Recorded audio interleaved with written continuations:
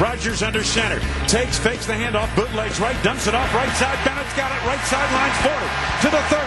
He breaks a tackle and is rolling down inside the 25-yard line of Seattle. And there is your dagger. It's 8:36. Jeff Wagner, Wayne Larrivee, the Monday Morning Quarterbacks. We're back. Our Accunet Mortgage talk and text line, 414-799-1620. If you have any questions or comments to direct to the voice of the Green Bay Packers, Wayne Larrivee, this is your chance. Wayne, good morning. Wayne? Good morning, Jeff. Hi, Wayne. Hey, what a great way to start the year, huh? Oh, just tremendous. A great football game between two of the best teams, heavyweights in the NFC. Wayne, going into the season, one of the concerns that people had was the Packers' defense. Is it going to be improved from last year? I know Seattle has some problems, like on the offensive line, but was that as great a defensive performance in person as it appeared when I was watching on a television? Yeah, it was very impressive. And right from the get-go, when Nick Perry beat the left tackle right off the get-go to pressure Russell Wilson, they didn't sack him on that particular play, but that kind of set the tone. And Mike Daniels and that defensive front seven of Green Bay played the game on the other side of the football, which is great to see. And that disrupted the ground game, and it put pressure on Russell Wilson all day. And I thought that was a very fine performance. I know the Seattle offensive line is not one of the better lines in the league by a long shot, but nonetheless, you still have to go out there and beat that line, and that's what they did. I also thought, Wayne, that the whole secondary played well. I mean, there weren't that many big plays. I mean, obviously there were a couple completions and things, but it looked like the secondary to me was vastly improved. I thought they competed very well. That nitro package that Dom Capers put in there with a safety in the box and an extra safety in the secondary, I think that worked really well. And this is a team that, I know it's only been one game, but from what we've seen in the OTAs and training camp, and this is going to be an improved defensive secondary. It had to be. They were 31st against the pass last year, but I think you saw, again, Russell Wilson and those receivers, Doug Baldwin, Paul Richardson, Tyler Lockett, that's an explosive group. You're going to see them score a lot of points and pile up a lot of yards this season, but they didn't do that yesterday. Wayne, on the offensive side of the ball, I thought, just again, from a layman's point of view, one of the things that turned it around is it seemed in the second half they went to more sort of quick-hitting plays, three-step drops, things like that, as opposed to having Aaron drop back the 5- and 7-step pass. But they really started playing well in the second half, the offense. Yeah, I thought, Jeff, that's very perceptive on your part to pick that up on TV, because that's what we saw, too. They got into more of a quick rhythm passing game, and it's similar to what they did in the second half last year when they really got on track offensively. You don't allow the pass rush to precipitate in that regard. You get the ball out quickly, on time, and oftentimes you catch the defense at a compromised position downfield. But you have to understand this. The Packers' offensive line was at times, and I would say in general, they lost the battle at the line of scrimmage. They did not win, especially in the first half. They didn't win that battle in the trenches. As much as the Packers' defensive line overpowered Seattle's offensive line, Seattle's defensive line, while not quite as impressive as the Packers, they got some things done against that offensive line of Green Bay without Brian Bulaga, and therefore the Packers had to make changes in the way they conducted themselves offensively, and in the second half went to that more of that quick passing game. Remember, Rodgers was sacked 4 times in the first half. They really struggled to move the ball offensively. Second half, as you pointed out, they went to more of a quick-hitting passing game, and they got into a little more of a rhythm. And what it did was it saved the offensive line, which was struggling with that great Seattle defensive front, one of the best in the business. Well, that's what I was going to ask you, Wayne, because a lot of people who might have looked at that and said, oh, this offensive line, it's going to be trouble. I mean, the truth is that the Seattle defensive line, that's going to be probably as good or almost as good as any defensive front seven that the Packers play this year, right? I think that defense the Packers played yesterday is the best defense in the NFL, period. Bar none. And so, that was a heck of a test, and we knew it would be. And, the difference for Seattle is going to be, it's funny, most teams are like the Packers. Their defense is the key, and that's the X factor. For Seattle, it's really the offense because, if their offense performs the way it did at times last year and the year before, they're going to be tough to beat if that defense remains healthy. So their defense is really the X factor for them. Now, obviously, or their offense, I should say. Right now, Mike Daniels just had an amazing game, no question about it. Were there one or two other players whose performance really kind of jumped out at you? Yeah, I think Nick Perry in particular jumped out early in the ball game and that he kind of set the tone. But I also think Morgan Burnett made some plays out there and some key plays in the second half, knocking the ball away from Jimmy Graham on a couple of occasions. Graham is supposed to be a difference maker for the Seattle offense. He's one of the best tight ends, pass-catching tight ends in the game. And yet, Graham yesterday was held to a very quiet 3 receptions and 7 targets, so they tried to go to him for 8 yards with a long gain of 6. That's not what they spent all that time and money and draft choices on for Jimmy Graham when they acquired him from New Orleans. So that was a great job, I thought, done by Dom Capers and his defense. Well, historically, too, the Packers have had trouble sometimes covering talented tight ends running down the middle. And you're right, they really bottled him up yesterday. Yeah, I thought that was one of the more subtle keys to the game. The other subtle key to the game was time of possession. And, the Packers didn't score much on this defense, but they certainly possessed the football, even in the first half of play, Jeff, when it was 3-0 Seattle at halftime due to a couple of big plays in the final 2-minute drill. I thought the Packers, moved the football effectively against a defense that is just, lights out, in my opinion, on all 3 levels. Wayne, we're going to take a very quick break. We're opening up the phone lines, 414-799-1620. That's the Accunet Mortgage talk and text line. If you have any questions for the voice of the Green Bay Packers, Wayne Larrivee, this is your choice, your chance. Back with those calls in just a minute. It's 8:42. You're listening to News Radio 620 WTMJ.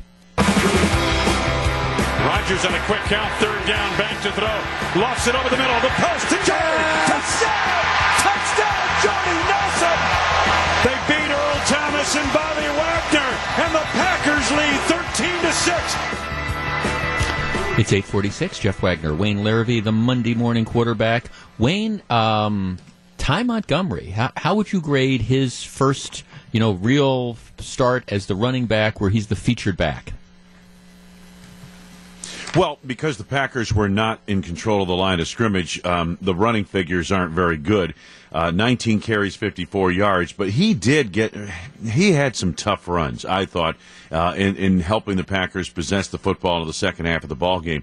And furthermore, I think when you're talking about Ty Montgomery, you have to consider the whole game, the breadth and width of what he does. All right, it's not just running the football, but when you split him off the line as the Packers did, or you use him as a safety valve for swing passes if Rodgers doesn't have anything going downfield, that's where he's really valuable. Because when he's on the flank of the defense, this is where the defense now is in a quandary. How do we cover this guy? Do we cover him with a linebacker like we would with most running backs? Do we cover him with a safety? Or do we have to commit a cornerback to him because actually he's a wide receiver? That's kind of where Ty Montgomery's value is, and that's what you saw in the second half. They didn't pound it away and hold the football for 6-7 minutes, pounding the rock on the ground. They did a couple of different things, and Ty was a big part of that in terms of those little underneath throws that Rodgers was making in that second half. To that point, Wayne, Martellus Bennett makes his debut as a Packer. He did a lot. He did a lot of stuff, including a lot of little things that might not have shown up on the stat sheet. But he looks to me like he's going to be just a beast moving forward. He's one of the best blocking tight ends in football, if not the best blocking tight end in football. So everyone knows what he does downfield, and that's where he makes his money. But the fact is, he made a key block on the touchdown run by Montgomery following the big strip and turnover play that actually turned the ball game around in the third quarter. Mike Daniels hit Russell Wilson, triggered the ball loose, and it was recovered by Kyler Fackrell at the 6-yard line. On Ty Montgomery's ensuing run, the next play, he made a key block on the offensive line inside that helped spring that for a touchdown. I'm not sure the Packers had a tight end that would have probably made that block in the past couple of years. Wayne, let's talk to Paul in the North Shore. Paul, good morning. You're on 620 WTMJ. Thanks for taking the call, guys. Sure. When you were talking about and Jeff, the three-step drop versus the longer drop, doesn't that kind of help the defense too, in that they don't have to cover as long? So the rollouts that we're used to seeing Rodgers do, they don't have to cover as long anymore. So I know you're helping out your offensive line, but also you're kind of helping the defense, right, Wayne? Well, yeah, but you're also making the completion before the defense may be set downfield. That's the other factor that's involved there. But mostly it is to get, when you've got a team that rushes upfield the way Seattle does and covers man-to-man in the secondary, a lot of times those underneath routes are going to be open. And a quick rhythm passing game, I think it does two things. Number one, it gets your offense into a rhythm, which the Packers struggled to do all of yesterday. But number two, it also alleviates that pass rush, and that's the big thing. Are you going to hit the big home run ball downfield? Not often, not against a defense like Seattle. But at the same time, you're going to be moving the chains and you're going to be moving down the field. To that point, Wayne, one of the things that really struck me about the first half was the awful field position that Green Bay had. I think the best starting position was like on the 29-yard line or something, and twice they were inside their own 10. It's tough to go the length of the field against a team like Seattle. Oh, absolutely. And they're going to play contain. They're going to play a safety or two high most of the time. But you look at where the Packers took over. And, Jeff, you're exactly right, and I'm glad you pointed this out. First possession of the game for Green Bay at the Packers started at the Packers 17. Second possession, Green Bay 2. Third possession, Green Bay 12. Fourth possession, Green Bay 5. So they were moving the football, and they had yards, and they had time of possession. But against a defense like that, when you're starting way back there, you basically throw out three-quarters of the playbook because you're in a position where you're backed up. You can't afford a mistake downfield. Okay, let me ask you the question that had the national announcers obsessed. The interception that Rodgers threw and then the subsequent penalties, what was your version of that, watching the game in person? I couldn't believe, number one, the interception occurred. I mean, it was one of those close quarters things, and the ball just, Rodgers throwing over the middle, and all of a sudden 92 comes away with it and outruns everyone down the sidelines, which shows you what kind of an athlete that Nazir Jones is. But the penalty, it's hard for me when I'm following the ball to pick up if there was a real penalty on that play, but apparently the officials did, and I don't know if the TV cameras showed it, but that was huge in that ball game, Jeff. I mean, to take that touchdown off the board, that was, football games can swing on a play or two here or there. And it's like Lombardi said, it doesn't, they don't always happen in the fourth quarter. They could happen in the first quarter or the second. They could happen early in the fourth or right at the end of the ball game. But a play like that could have changed the tenor of the entire afternoon had Seattle scored a touchdown on that particular play. As it was, with the penalty, they were backed up. I believe they started that drive at the 50-yard line or thereabouts, at midfield marker. And then, the Packers' defense was able to keep them off the board, so the turnover didn't cost Green Bay any points. Whereas, one of the differences in the game was Seattle's turnover, deep in its own territory, cost the Seahawks 7 points as the Packers scored on that one and cashed it. Wayne, let's talk to Jeff in West Bend. Jeff, good morning. You're on 620 WTMJ. Good morning. Thanks for taking my call. Sure. Well, Wayne, I want to see if you felt the same way I did about this. Clay Matthews, he seemed like he was just a little bit too slow. He wasn't there, and everybody else was out there, hunting and getting through this offensive line of theirs. But Clay Matthews always just seemed to step behind. And also, where was our new guy, Brooks? I didn't see him out there whatsoever. Brooks suffered a concussion early in the ball game and was held from the rest of the game, so he didn't play very much in the ball game. As for Clay, I'd have to go back and look at tape because I'd have to follow the ball, and I can't. I know Clay was there early on that couple of pressures early, along with Nick Perry, but for the rest of the ball game, I'm not quite sure. I follow the ball. I have to follow the ball. That's what I do. Well, also, at the same time, the tackling was outstanding, and you have to go back and look at the tape to say, did they have two guys on him, which maybe freed up somebody else to make a play? That's how it works, right? Yeah, no, oftentimes that's the case. But, Seattle wasn't able to block, as Larry McCarron said during the broadcast early on yesterday. He said it was abundantly clear they can't block our guys. And on the other side of the football, we were struggling to block their guys. So that's the kind of game you had yesterday. It was two teams just slugging it out. And to me, that's a beautiful football game. That was everything I love to see in a football game. There were just enough big plays, but there was just great defense, great hitting, great tackling both ways. And by the way, Jeff, people don't realize this, but Dom Capers' defense was one of the best tackling defenses in football last year. Okay, they missed about 3.7 tackles per game. That was third overall in the NFL last year. This is a good tackling team. Wayne, we're going to take a quick break. When we come back, we'll have a minute or two to talk about the Packers' next battle in Atlanta on Sunday. Stick around. It's the Monday Morning Quarterbacks with Wayne Larrabee. Snap, Rodgers gives to Montgomery. Spinning his way to the goal. Touchdown. He's in. Touchdown. And the Packers take the lead. A Lambeau leap to the north end zone stands for Ty Montgomery. It's the Monday Morning Quarterback, Wayne Larrabee, Jeff Wagner. So glad to have you with us. Wayne, next game is Atlanta. The last time the Packers were in Atlanta, it was the NFC's championship game. Not a pretty sight. What can we expect? The Falcons are opening up their new stadium. Yeah, I mean, you could expect a lot of high energy, intensity. I mean, we thought yesterday's game felt like a playoff game up in Green Bay against Seattle. This is going to feel like a playoff game as well because they're opening a new stadium with their first official home game in this new Mercedes-Benz Stadium. And I guess it's spectacular from all I've heard. But, on the field, this is a very good team. This is, in the go back to the preseason power polls and all this other stuff. Atlanta and Seattle, 1 and 2 in that order in the NFC in almost every poll. And this Atlanta team is really good, Jeff, for two reasons. Okay, last year they led the league in scoring, 540 points. That's not why they were in the Super Bowl. They were in the Super Bowl because their defense improved from day one of the start of the last season to the end more than any other defense in football. They're young, they're fast, great speed on that defensive front. Chicago gave them all they could handle yesterday, but nonetheless, this is a team that is, I think, that their defense is starting to come to the fore, and that makes them extremely dangerous because we know they can score points. Wayne, thanks so much for joining me this morning. We will talk to you same time next Monday. Hopefully the result, my guess is it's not going to be a 17-9 game next Monday. That would just be my guess. Probably not, Jeff, but look forward to it anyway, regardless. Win, lose, or draw. But winning is always better. Thanks a lot for joining me, my friend. I appreciate it. Yes, well, absolutely. That's Wayne Larrabee, the Monday Morning Quarterbacks. Again, the only way to take in Packers games, as far as I'm concerned, if you can't be at Lambeau, it is to be listening to Wayne and Larry here on News Radio 620 WTMJ. Right after the news, we come back with three big things. And during the 10 o'clock hour, a special 9/11 remembrance. Stick around. It's 8:59.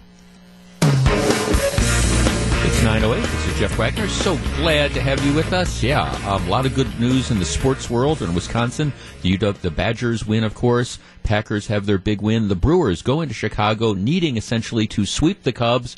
And they sweep the Cubs. Well-played games. Now you can't have a letdown that with Pittsburgh Pirates come to town. But the truth is the Brewers have played themselves back into the conversation for either the wild card berth, although the Colorado Rockies aren't losing right now, wild card berth, or to take the NL Central. So it's a fun time. 2 games behind. They needed to step up big, and they certainly did. And again, you can hear the game tonight. They play the Pirates. Can't have a letdown here on News Radio 620 WTMJ. All right. Now, that was the distraction. Sports was the distraction over the weekend. For many of us, we were, especially those of us who have friends and or family who are in Florida, we were all riveted to the coverage of Hurricane Irma as it moved through the Florida Keys and then hit the Florida Peninsula. Now, the good news, and it's tough to find good news in a hurricane making landfall, is that the hurricane was not as devastating as people were afraid it was going to be. And I don't mean to minimize that at all, but what apparently happened is the hurricane stayed over land and weakened. And again, when you're talking about a hurricane weakening, it all becomes relative. But there is a difference between a Category 2 hurricane and a Category 4 hurricane. And while you have a lot of flooding and obviously a lot of damage, particularly along maybe that whole Marco Island area. Tampa, largely unscathed. Miami, flooding and things of the like, but not the devastation that I think people were originally afraid of. But again, you've got 6 million people now that are apparently without power, about half of the state that's in the dark, and that's not going to change anytime soon. So they're working to do it. It was bad, but it, of course, could have been worse. One of the stories we're watching today is the stock market is really taken off. The Dow is up 204 points. The NASDAQ is up 76. And I think part of that was, again, that's a relief that Hurricane Irma wasn't as devastating as people were afraid it was. And again, I understand that small consolation, if you have a place on Marco Island that's now flooded or whatever, but at the same time, it could have been much, much worse. And I was certainly riveted to the coverage of the hurricane. We start off today's show, like we start off every show, with 3 big things. And big thing number 1 and big thing number 2 are related to the hurricane. Story number 1. As I was watching the coverage, starting on Friday night through Saturday through Sunday, I think in general the various channels did a very, very good job of covering it. But time and time again, I was amazed at the decision that the media made to put reporters out in the middle of the storm. The New York Times has an interesting piece on this. Early Sunday morning, Bill Ware, veteran CNN correspondent, was talking to the anchor in the middle of a live shot in Key Largo, Florida, which got hit by the hurricane hard. He could barely stand straight in the lashing winds of Hurricane Irma. At one point, he was almost blown over by a gust. As this video spread on social media, people were asking, why were these reporters out there? It's not safe. Lead by example. And there were countless other examples of it. I saw this one situation I had on MSNBC. Don't ask me why. And they had one of their female correspondents, Mariana Atencio. She was in Miami. The wind is blowing so hard that she can't stand up. She is being blown 5-10 feet at a time, and then you can see she regains her balance and fights the wind. She is literally being blown down the street. She's pointing to a large tree that had fallen across the street. Other trees, it seems like they're almost bent in half. And I remember sitting there thinking, okay, the woman can't stand up. The wind is so strong. Trees are falling all over her, and yet, we have to put her out in the middle of the hurricane to get this picture. And all at the same time, she's talking about how, well, it's really raining hard. It is miserable. It is not safe out here. The authorities have ordered everybody to evacuate and to hunker down. And yet you have the reporters that are out in the middle of the hurricane. 414-799-1620. That is the Acunet Mortgage talk and text line. Now, I am obviously glad nobody got injured. None of the reporters got injured in this.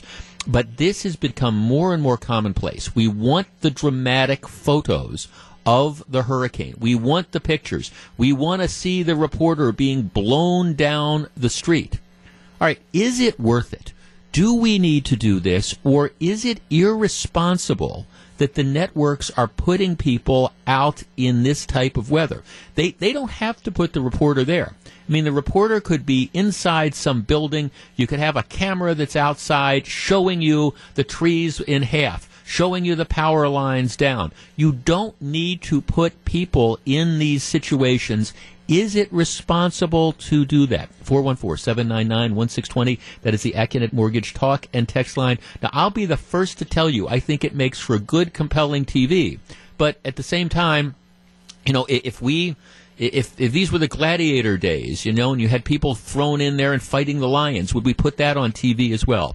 Dan sends first text of the morning. I've hated this type of coverage for a year. Sooner or later, one of these reporters is going to be struck by lightning, swept out to sea, or killed by flying debris live on TV. He's absolutely right. I mean, I understand that hurricanes are devastating. My point has always been, I think you can have pictures that show you what is going on. Oh, here's the rain coming down. Here's the trees bent in half. Here's the streets that are being flooded. You can show people the devastation that the weather is causing without taking a human being and putting them out in the middle of this. Am I wrong? Mike in Wauwatosa. Mike, you're on 620 WTMJ. Good morning. Hi, good morning, Jeff. Yeah, I think it's all about money. It's the me thing, and ratings. And it's not exactly, I wouldn't say the networks. It's these people that want to advance their careers and be the top dog in their field. I don't think necessarily it should be the skinny little women going out there, but the bigger, tougher guys that can kind of handle it. I kind of enjoy watching it. It gives you a sense of really, you see a human in it, and then as a human yourself, you kind of really get a feel for what the guy's going through. But of all times, why not put one of those police robot things out there that they can maneuver around and show you different things? Well, exactly. Right. See, I mean, right, I understand the pictures are compelling, and I think, you want to give people the impression of what is going on. Here, this is how bad it is. We're not overhyping this. Look at this stuff. But you're right. You can do this with, there's all sorts of ways you can do it. And I guess as far as the people advancing their careers, I'm not sure they have a lot of choice. The way it typically works is you've got the producers and you've got the networks, and they say, okay, this is it, Jeff, you're doing the live shot here, we're going to put you out in the middle of this. And look, and I understand that weather is a compelling story. Certainly this is a compelling story. I'm just saying, do you need to put human beings in the middle of this? John in Sheboygan Falls. John, you're on 620 WTMJ. Good morning. Good morning. Yesterday, I was watching a newscast, and they had Channel 7 in Fort Lauderdale, and the reporter was standing out there like a bobblehead and saying, "Oh, it's too windy." And I got so teed off, I sent them an email and told them what a bunch of idiots they are. I can see the wind blowing without some dang fool out there, right, barely standing up. Yeah, look, right. I mean, thanks. Yeah, they'll do the thing like the woman on CNN. Okay, I was watching her. My guess is she weighs 120 pounds, soaking wet. Good for her. But she's in like 100-mile-an-hour winds. She is literally being blown down the street. And CNN keeps, by the way, showing that clip. I mean, they had, and when I'm going to say it was MSNBC that was doing it. They keep showing this. They've got like dual boxes. They're showing this woman being blown and buffeted all over in the heavy winds. And I'm thinking, to what end is this? And then she's on talking about, oh, this tree just fell down. Well, okay, I mean, really? I get it that it's bad. Kelsey in Waukesha. Kelsey, you're on 620 WTMJ. Good morning. Hi, good morning. What do you think? Well, to me, it just seems kind of dangerous for, these reporters to be coming out and about, and, they want everybody to evacuate as fast as possible and to be out of this terrible weather, and then they're having either the local news reporters or people that are flying in to do these news reports. So it just seems kind of irresponsible in the sense of, you have these people in the dangerous situations that they're telling everybody to get out of. Right. Right. Yeah. Well, exactly. I mean, that to me is the whole scenario of you're telling people it's not safe. Authority. I mean, the governor. I was watching Governor Scott on Friday, and he just seemed tired and exasperated because for the last week he'd been going around the state saying it's not safe. Leave, leave, leave, and people still have been refusing to leave. And then you've got the TV reporters that are standing out there in the middle of it after we've been telling people to leave. I mean, talk about mixed messages.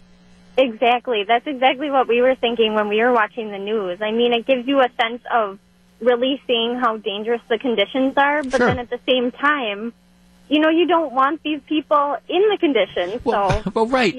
Right. I mean, thanks. And look, I'll be the first to acknowledge it makes for compelling television.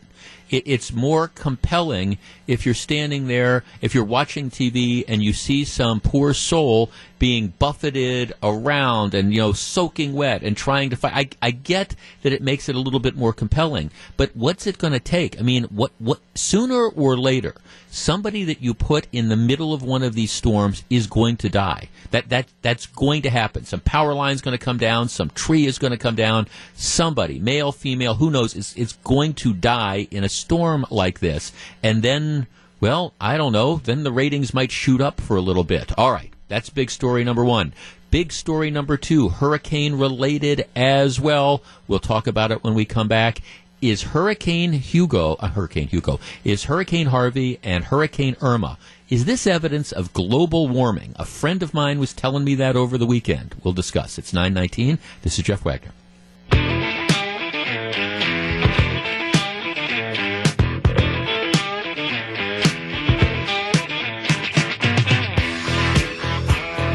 It's 9:22, Jeff Wagner, 620 WTMJ. So very glad to have you with us. It's the second to last homestand of the season for the Brewers, and it's a short one. Just 3 games against the Pittsburgh Pirates. Bob and Jeff begin our game day coverage of the opener this evening at 6:05, sponsored by Milwaukee Honda Dealers. Be sure to check that out. Yeah, only 2 homestands left in the season.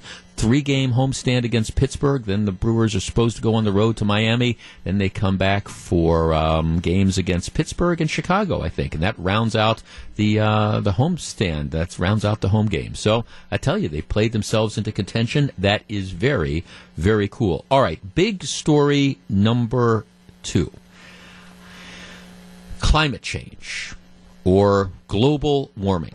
I was talking to a friend of mine the other night. Now, I want to be real clear here at the beginning. I am not necessarily a climate change denier. I accept that there are more people in the world now than ever.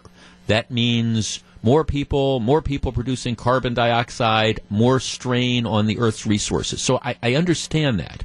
But I guess my question is, really, so what? What does this really mean? I mean, we have had periods where you had the glaciers, and then glaciers melted, and then they reformed. You have the Earth changes from time to time. And, I mean, I'm not going to say that having more people around doesn't put an added strain on it, but at the same time, I think the planet does adapt. So I am not while I'm not a denier, I'm also not an alarmist. So anyhow, I'm talking to a friend of mine over the weekend. And they're saying, well, Jeff, this is evidence. You had Hurricane Harvey, and now you have Hurricane Irma. This is evidence that it's global warming, that it's climate change. And I said, well, why do you say that? So, we've had these 2 devastating, hurricanes, back to back. And I said, well, at the same time, how then do you account for the fact that it's been a dozen years? And presumably that this global warming, the climate change has been going on. It's been a dozen years since you had a hurricane that hit Florida. Well, how do you explain that? And then there's a pause, and my friend says, well, that's global warming too. All right. And I said, well, wait, okay, so when we have hurricanes, it's global warming.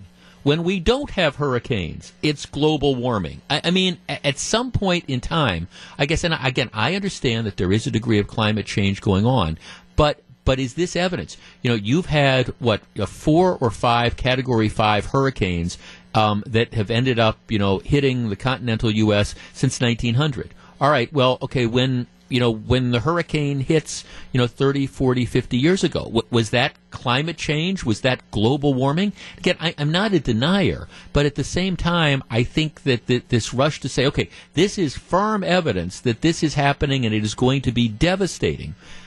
Is that just sort of to borrow Al Gore's phrase, isn't that just sort of like an inconvenient analysis? 414-799-1620, that's the Acunet Mortgage talk and text line. All right, is the fact that we have now, the continental U.S. has been hit with 2 major storms, 2 major hurricanes in the space of the last couple weeks, is that evidence that, all right, there is major global warming going on here? All right, Dan sends me a text. The global warming alarmists have been quiet about hurricanes for the past decade or so due to the very few hurricanes during these years. Now that there have been 2 hurricanes in quick succession, they've come out of the woodwork claiming this is proof of global warming selective memory. 414-799-1620. Terry in Oak Creek. Terry, you're first. Good morning.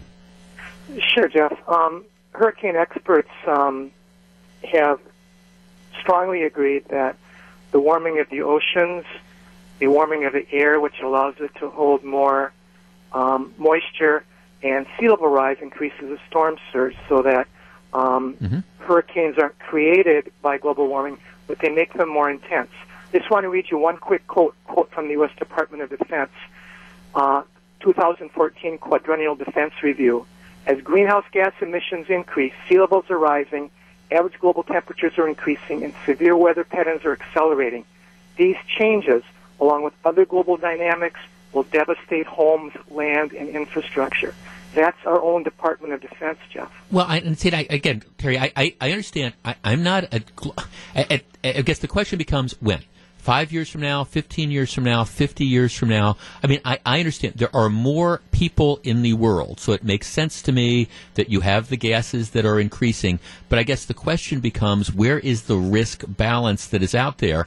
And, I mean, again, historically, we've gone through periods where it's been really, really cold, where you've had a lot of snow. One of the frustrating things to me is every time there is an atypical climate event. Oh, it was really, really cold this winter. Oh, it was really, really wet this summer. Oh, it was really, really hot this summer. It's, all right, we're going to explain this by the warming of the planet as opposed to maybe just the natural evolution of this event. It's 9:28. This is Jeff Wagner. Stick around. We continue the conversation.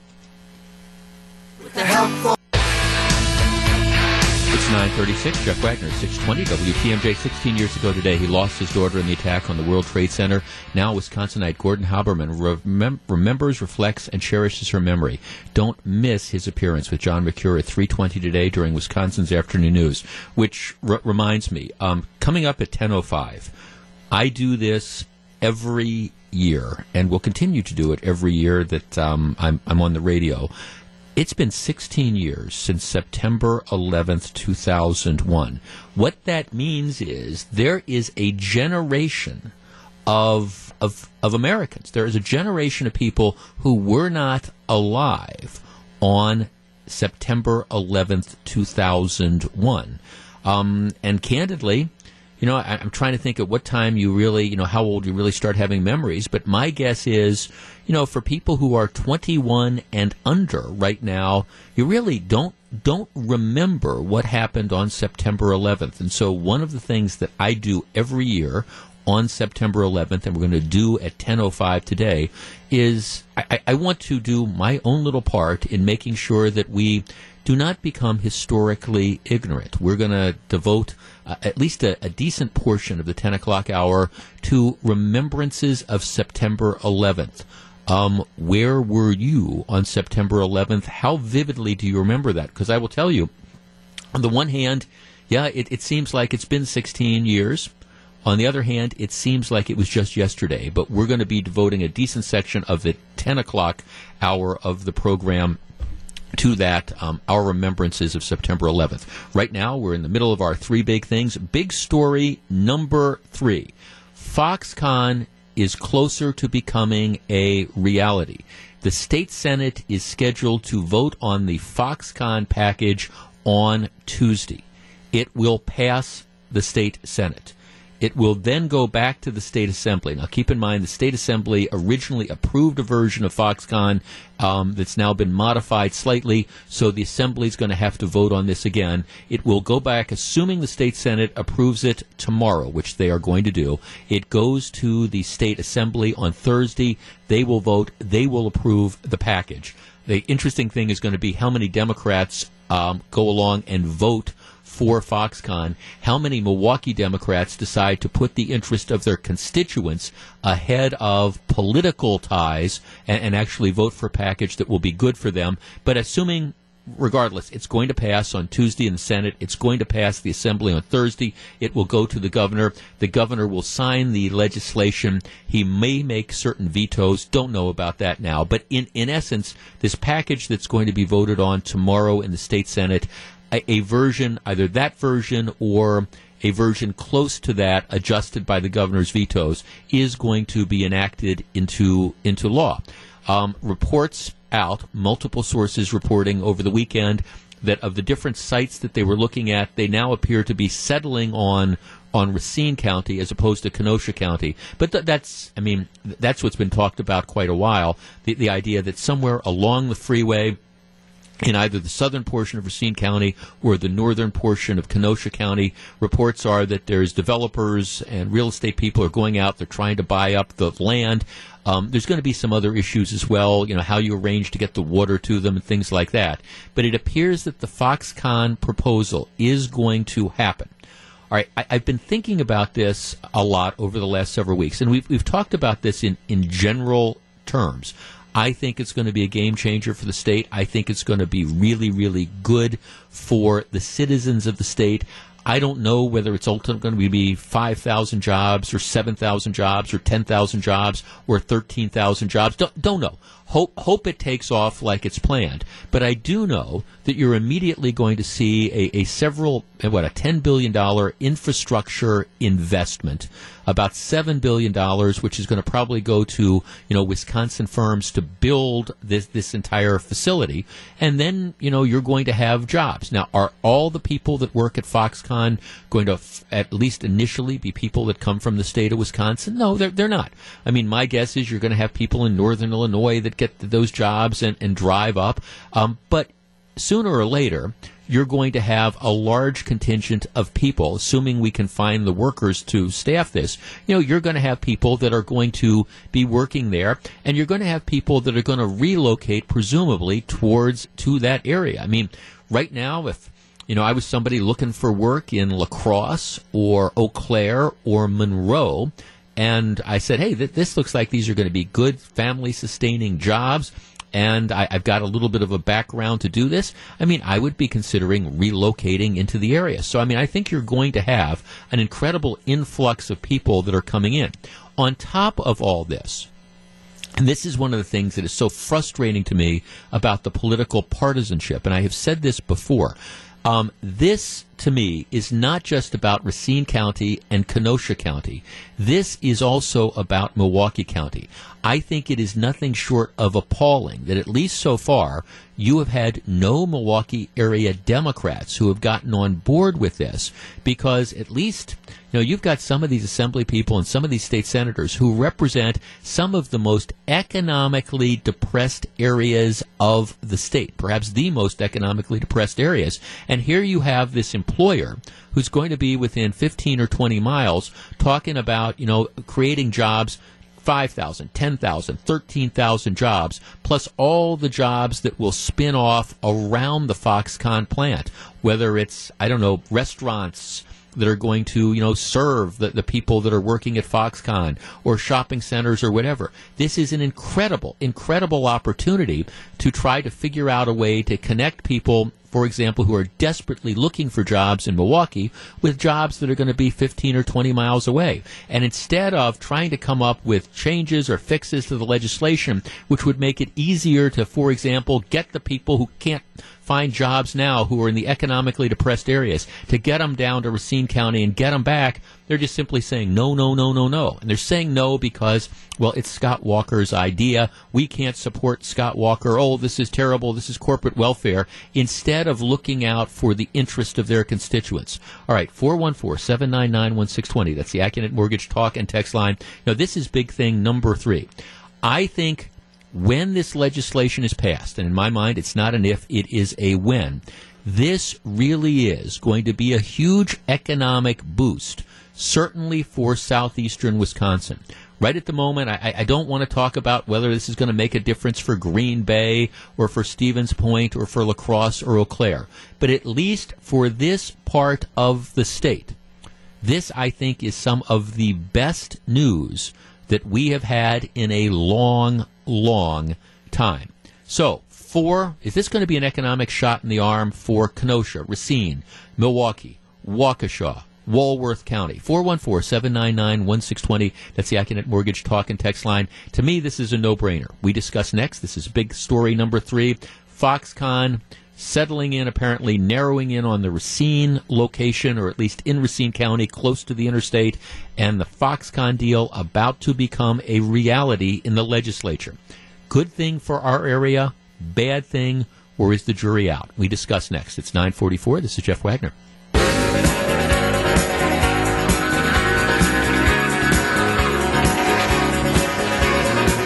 It's 9:48, Jeff Wagner, 620 WTMJ. This is the 16th anniversary of September 11th, 2001. If you were alive at that point in time, and probably over the age of 5 or 6, you remember where you were. We have, however, a generation of Americans who weren't alive then, and what we do on this program every September 11th is we devote at least a couple segments to remembrances of 9/11. I just think we have to do things like this in an effort to avoid becoming what I would describe as historically ignorant. We tend to forget, people get on, we go on with our lives. we say, okay, this was a terrible thing, but I think it's important to remember where we all were and how we react and what the lessons of the last 16 years were. So we're going to devote at least a couple segments of the 10 o'clock hour to that. So that's coming up right after the news. Our big story number 3, it does appear that Foxconn is going to happen. The state Senate will be approving Foxconn legislation tomorrow. It will then go to the state assembly that will approve it on Thursday. It will then go to the governor, who will sign the legislation either intact or with some minor vetoes. There still is controversy, and to me the most interesting question is going to be, will there be Democrats in the legislature who end up supporting this? There were 3 Democrats in the assembly who voted for the initial Foxconn legislation. One was the former Minority Leader Peter Barca, who represents a district in Kenosha, who recognized that this was good for his constituents. He ended up voting for it and then was just essentially hung out to dry by a number of his Democrat colleagues who were just appalled that he would support anything that Scott Walker came up with. Oh, this is the Republicans. To which I think Barca said, well, all right, we're talking about creating thousands and thousands of jobs in my district. How can you expect me to vote against it? And of course, you had some of these myopic Democrats who took the position, well, of course you have to vote against it. I mean, you can't give Scott Walker a victory here. And of course, what was so frustrating about this whole thing to me is that if the tables had been turned, if this had been 15 years ago, and this had been 10 years ago, and this had been Jim Doyle, for example, announcing the same sort of deal, my prediction is every single one of the people who were voting against this would have been saying, oh, well, this is it. We got to do this. This is going to be the greatest thing since canned beer. We have to support this. But because it is Governor Walker and to a lesser extent President Trump who helped make this happen, you have a number of politicians, especially politicians from the Milwaukee area, who should be really trying to figure out how they can get their constituents employed, how they can get their constituents working at good paying jobs. But instead of that, they're saying, no, we're going to vote no against Foxconn. It is disgraceful in the extreme. And this is one of the things that candidly cost Peter Barca his leadership role, because he had the audacity to put his constituents ahead of his political party. For anybody out there who says, well, I vote for the person, not the party. No, you really don't.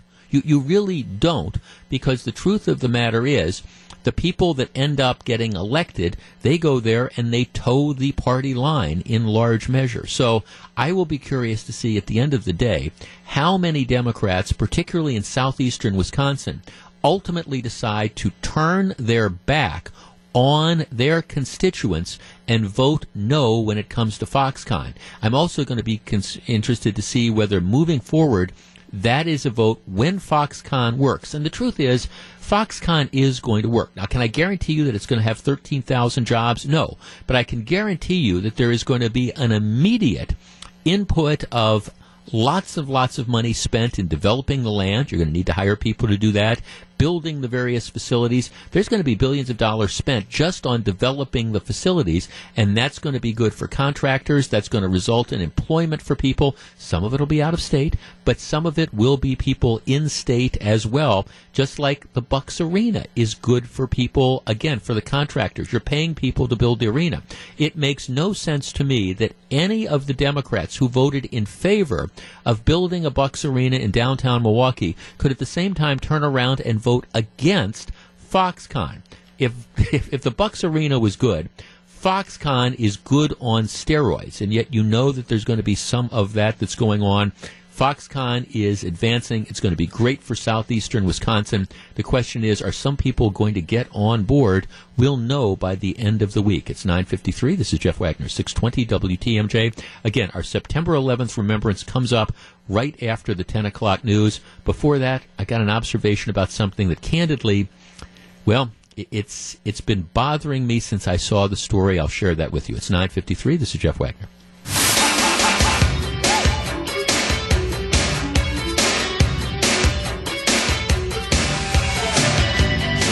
It's 9:56, Jeff Wagner, 620 WTMJ. Speaking of Peter Barco stepping down as the minority leader in the state assembly, the leading candidate in the clubhouse is Oshkosh Democrat Gordon Hintz.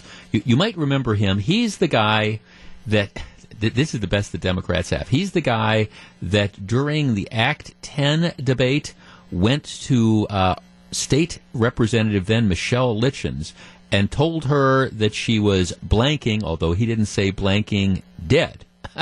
Okay, this is it. He's also the guy's, days before that, he was cited by Appleton police in connection with an investigation of the Heavenly Touch massage parlor there for prostitution. He pled no contest to a citation, apologized for the incident, calling him a bad decision in his personal life that was out of character. I would say that would be a bad decision, but that's who's going to be the Democrats' leader.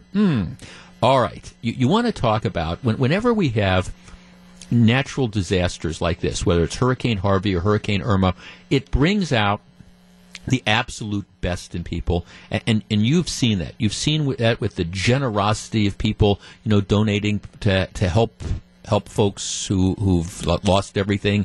You've seen that with the folks who are traveling down to either Houston or to Florida to try to help out. You've just seen it's coming together. And then you also see the other side of it. Florida police, looking at this story. Okay, Fort Lauderdale got hit hard. Not quite as hard as they thought it might be, but Fort Lauderdale got hit hard. Florida police made a string of arrests in Fort Lauderdale Sunday after they said several people were caught looting in stores. So, all right, they're looting. Now, when I mentioned this before, somebody sent me a text saying, well, you can't blame people. I mean, they don't have food, they don't have water, so there's a closed grocery store. They're going in, they need this.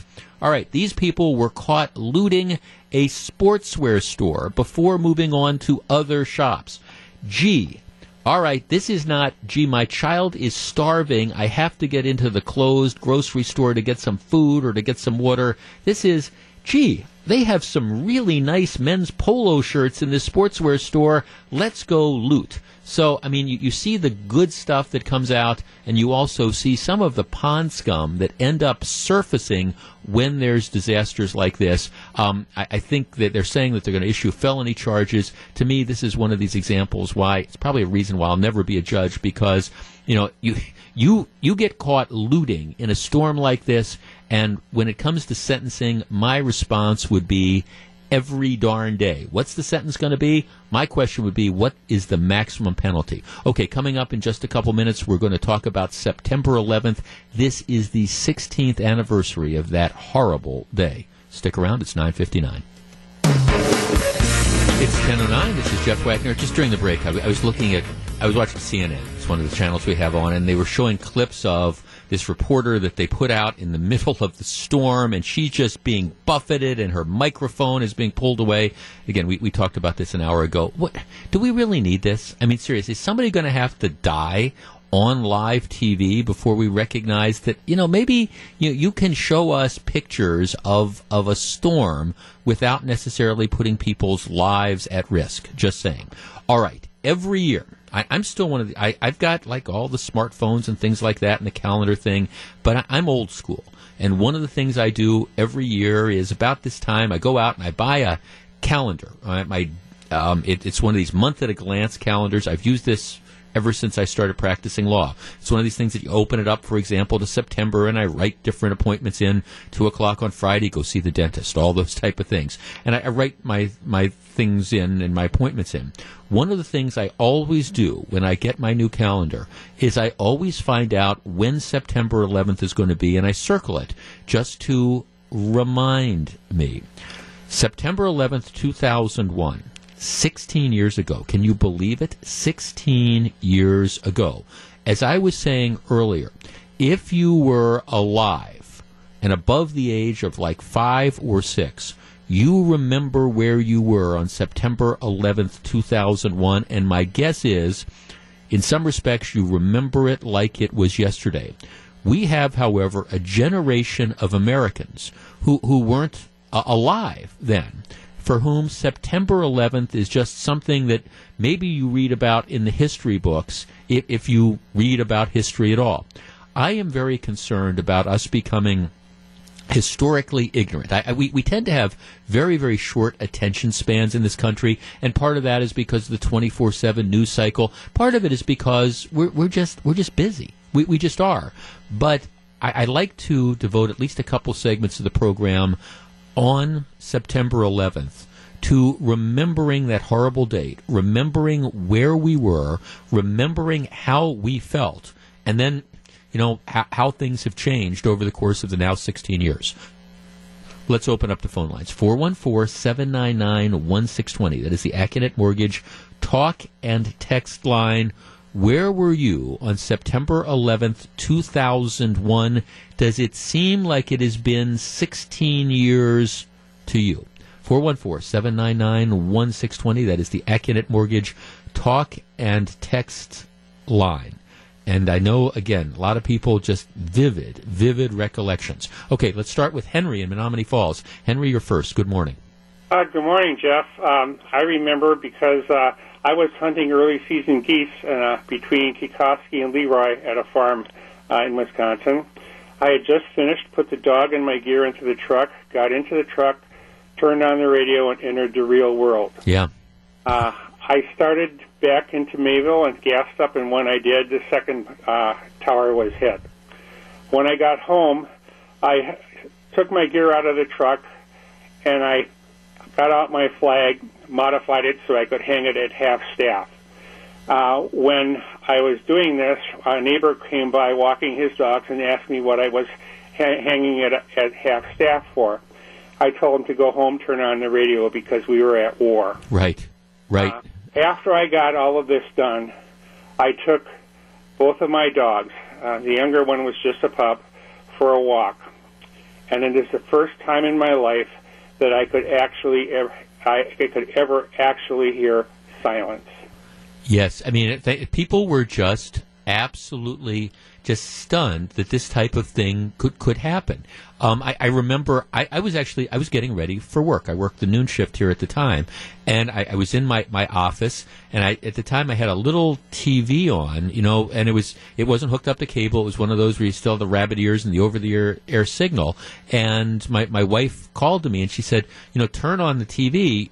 That one of the Twin Towers has been hit. And I acknowledge at first, as you're trying to get information, I thought it was an aviation accident. I mean, did some stupid pilot, fly into the tower? And I guess I didn't realize at the time initially it wasn't a jetliner. It was just like a plane had flown in there. And then I have the television on and I'm listening to our coverage. Then all of a sudden you hear that there's a second plane that's flown into the Twin Towers. And at that point in time, you understand there is no aviation accident at all. Okay, on our text line, Bobby in Paris writes, interesting story. My father and brothers may have been among the last people in the country to know about the attacks. They were in the Boundary Waters fishing and didn't hear what happened until the Saturday when they came back. So it took 4 days for them to realize what had happened. I had dear friends of mine to this day. They were in Hawaii, and of course there's a 6 or 7 hour time difference that, Hawaii is 6 or 7 hours behind us. And, they were scheduled to fly back that day. They were on they weren't on Oahu and they weren't on Maui. They were on one of the other islands. And, they get up. And it's 6 hours later. So this has happened while they were asleep. They get up and my friend just calls the airlines to, make sure that the flight is on time. And they say, no, the flight's been canceled. And actually, my friend was telling me, he starts to yell on, what do you mean the flight's been canceled? At which point in time they say, sir, have you turned on the TV? Oh, no. And then you find it. And they were actually in Hawaii for an extra week. 414-799-1620. Where were you on September 11th, 2001? We continue the conversation. It's 10:15. This is Jeff Wagner. The All-American Window and Door We Love Wisconsin Tour, sponsored in part by TravelWisconsin.com, has made stops in Delavan, Plymouth, Janesville, Newburgh, and so many other unique Wisconsin destinations. I love it. It's a great idea. We enjoy having WTMJ down in Pleasant Prairie. Next up, we head to Titletown. It's Wally's Spot in Green Bay. The fun starts 3 o'clock this Friday. For more information or for a full map of where we've been and where we're headed, go to WTMJ.com. Hey, we are in a stretch of really beautiful weather right now, but I'm sorry to say the fall season and the holidays and winter weather is going to be here before you know it. Now, for most of us, holidays mean family and friends, decorations, holiday party, family feast, and special memories of Thanksgiving and Christmas. Now, the backdrop for your special memories is going to be your home. Now, if you are in a situation where you want to take your home and turn it from drab to spectacular, I've got the solution for you. Call the good folks at CertaPro Painters. Look, make sure the holidays at your house are memorable. Make them special. Call the good folks at CertaPro. They can give your whole home a new update. They can paint the walls. They can make it look great. And here's the great thing about CertaPro. They'll arrive on time. They'll maintain a clean work environment. They'll clean up when they're done. And they will respect your family and your pets. This really is the best time to get on their schedule so they can help you transform your home for the upcoming fall and holiday seasons. Don't wait. Call now. It's 800-GO-CERTA. That's CERTA with a C. 800-GOCERTA, or visit CertaPro.com. At CertaPro Painters, they say, we do painting, you do life. Each CertaPro Painters business is independently owned and operated. It's 10:18. Jeff Wagner, 620 WTMJ. Remembrances of September 11th. Where were you? Let's see. Here's on my text line. I was in my car on my way to work on 43 northbound, a Holt Avenue exit. Traffic came to a dead stop as if every driver heard the news at the same time. I vividly remember what I was wearing. I never wore that dress again. Sylvester writes, I just turned 19. My birthday is September 10th. So the morning of the 11th, I went to Shopko and they were playing it on the display TVs. That's where he heard about it. Okay, now just to give you some perspective, he had just turned 19. Now Sylvester is 35 years old. It just shows you, again, how time flies. And in some respects, it seems like yesterday. In other respects, it seems like it was forever. Mike in Waukesha texts, I was 11 years old, playing on the playground before school that day, watched coverage throughout the day. The teachers were still expected to teach. Mike, he was 11. He is now 27 years old. 414-799-1620. Let's see. I remember it like it was yesterday. I was in Dallas for a business meeting. The night before, I saw Ray Charles front row and center. The next morning, I received a call from my wife wondering if I was okay. I then learned that one of the Twin Towers was hit. Fast forward to Friday of that week, I was one of the first passengers to enter the airport in Dallas to fly home. It was surreal. I will never forget. Yeah, I mean, for people who might have remember, I mean, air travel was frozen. I had one of my other very close friends. They were in Europe. They were coming back. Literally, they were in the air between Europe and the United States. Their flight was diverted to Nova Scotia, I think, and they spent a week in Nova Scotia because all air travel was frozen, and so they were in Nova Scotia for the better part of a week before they could get back. Brian in Chicago. Brian, good morning. You're on 620 WTMJ. Jeff, good morning. Long-time listener. How are you today? I am well. Thank you for calling, sir. So my story, I used to work for United Airlines at that time, and I was in the baggage claims department right outside of O'Hare. So there'd be like a special bus to take us from the airport to the baggage claims department. And I'll never forget that when I walked in, mind you, I'm on my way to work, right? I didn't listen to the radio. So I walk into the baggage claims department, and everyone's around the TV, and I'm like, what in the hell's going on? Right. So I look at the television, and I literally saw the second plane go into the building on live television. It was a very, very eerie day. I'll never forget it. My son was a little baby. All I wanted to do was go home and just be with him. And I remember later that day at the airport, all I heard was the F-16s flying around everywhere. So it was the eeriest day in my life. Thank you, and have a good day, Jeff. Thank you. And, of course, if you're working for United Airlines, of course, you had United Airlines Flight 175, which was, for people who forget, the first strike was an American Airlines flight. It was Flight 11 traveling from Boston to Los Angeles. That struck the North Tower of the World Trade Center. That was 8:46 a.m. Eastern Time, 7:46 our time. And then, again, about 18 or 20 minutes later, 8:03 our time, United Airlines flight from Boston to Los Angeles struck the South Tower. Then you had another half hour later, you had the American Airlines flight that flew into the Pentagon. And then later on, you had, at 9:03 our time, you had the other United flight that crashed after the passengers. That was, of course, the story of Flight 93. The passengers who realized what was going on, and they fought back, and the flight crashed in that field near Shanksville, Pennsylvania. That was one that was intended for Washington, D.C. Incredible stories of heroism. 414-799-1620. Gina in Waukesha. Gina, good morning. Good morning, Jeff. How are you? I am very well, thank you. Do you remember where you were? Oh, my goodness. We were visiting family in Portugal, and we were on a beach, and we learned about one of the towers being struck, and immediately we ran into the restaurant that was there by the beach, and everybody was huddled around this tiny little TV. I mean, we watched the second one hit. It was really scary. Well, and nobody knew what was going on. Again, I thought the initial one was, because they weren't even reporting in the beginning that it was a commercial airliner. I thought it was an aviation mistake or something like that until the second one gets hit. At which point in time you had that, and then I mean when the tower collapsed. My God, I mean that's people forget that the towers both stood for a while. Until then you had the one collapse a little bit later. It's not something that you thought would ever happen on American soil. No, it was literally a reality TV show, like gone wrong, and how scary to know that I'm stuck in this other country, and that was just it. We couldn't get into the United States. They stopped all travel. Right. How long? Do you remember how long was it before you were able to get home? We were scheduled to come back on the 20th or the 21st, and I think our flight was delayed at least 4 or 5 extra days after that. But we flew into LaGuardia, and that was it was just very eerie coming into that airport and customs, and everybody is just on alert, and no, amazing. No, thanks. I mean, it was just... And again, the reason I spend time doing this is, I mean, I think we need to flash back to it. It's again, I can't describe it any better to say, in some respects, it seems like it was yesterday. In other respects, it seems like it was forever.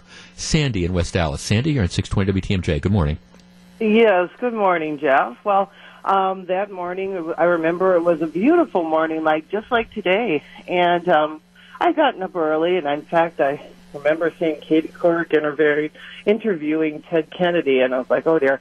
And I received a call from my cousin, and she says, Sandy, we had plans to go to lunch that day, and she said, Sandy, we can't go today. And I had just seen the first plane hit as they panned to that coverage in New York. And I said, oh, I do understand, of course. This is a terrible day. And she said, Sandy, you don't understand. Andrea is in the building. Mm-hmm. And Shelley, my cousin, is the aunt of Andrea Lynn Haberman, who was killed on the 92nd floor. Yeah, the young woman from Milwaukee who was there. I mean, her dad, Gordon, is a regular listener and a caller to the program. I mean, wow. That is my cousin as well. Wonderful people, and I don't know how. It's clearly changed everyone's lives here. They're very involved in everything, and it's just important that people don't forget how the events of that day have changed everyone's lives who had people close to them. Yeah. And it's just, I'm glad that you do this, because it's so easy that in this society that we just forget and we move on very quickly.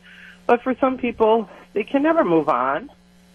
And I'm not saying that, I'm not implying anything that I shouldn't on my family.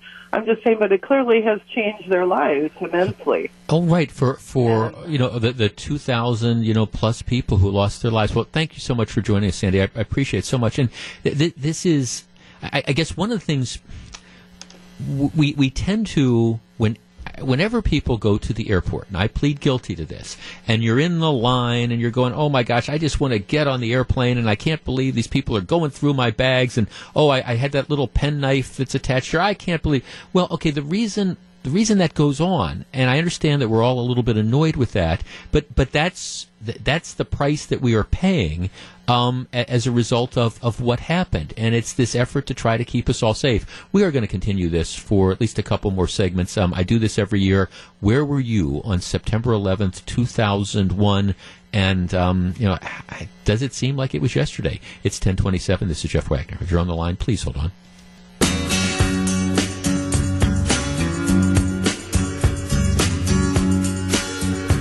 Jeff Wagner, 620 WTMJ. Let's talk to Anna in Appleton. Anna, good morning.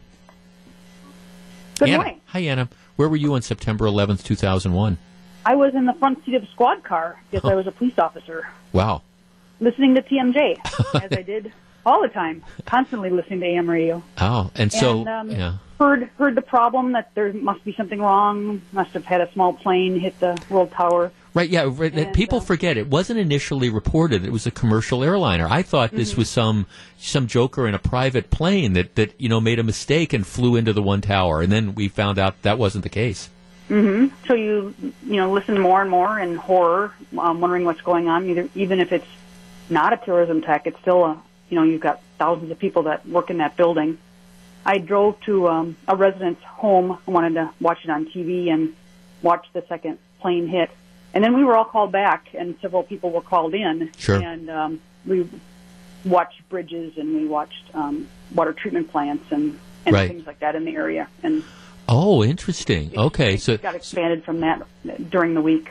Okay, so that right, and see, people forget that we did not know what the scope of the terrorist threat was, and that was the big question. Are there other airlines? Are there other planes that have been hijacked?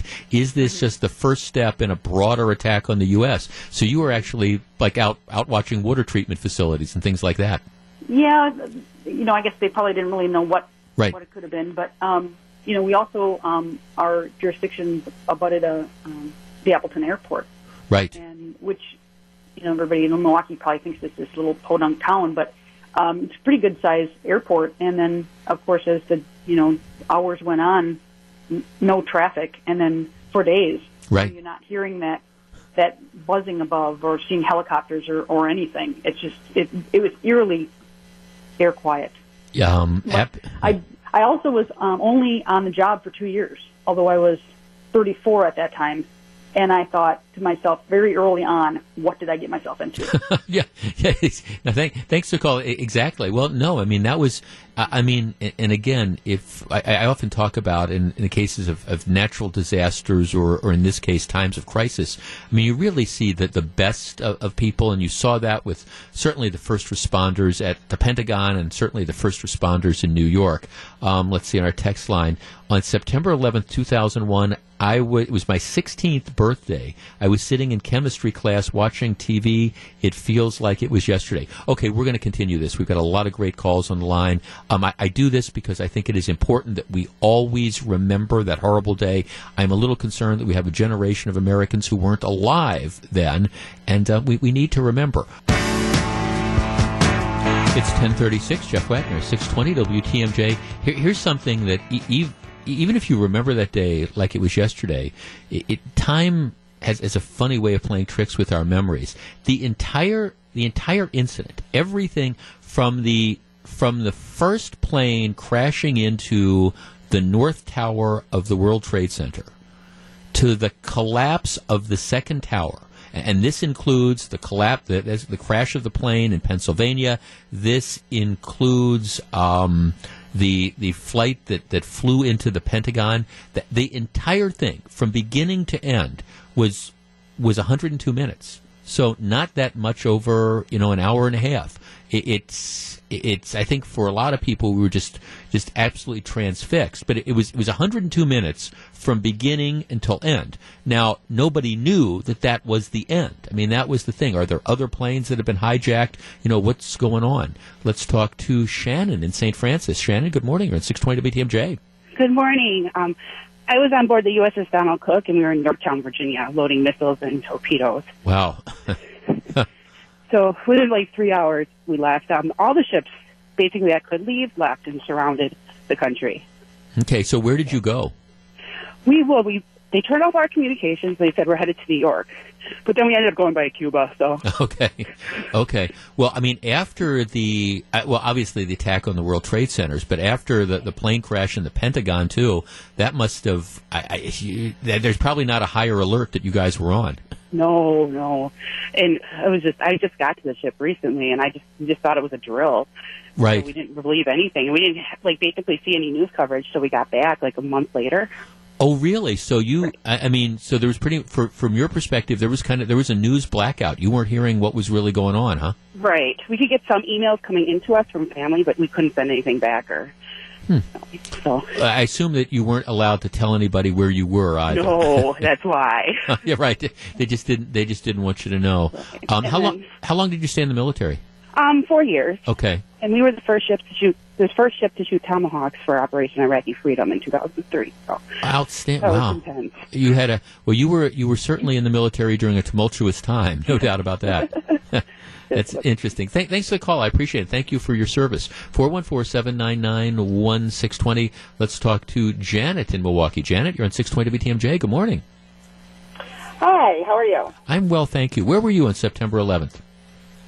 Well, I was working, but I wanted to share the impact it had on my son. You mentioned earlier that there's a whole generation of young people who weren't alive at that time, right. And I do believe that my son is one of the last to remember. He was 5, almost turning 6 at the time. Right. And he remembers coming home, and the first time he ever saw his dad cry was that day.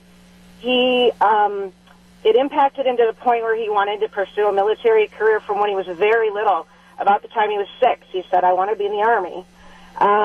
He learned about West Point. He was on a track to try to get into an academy.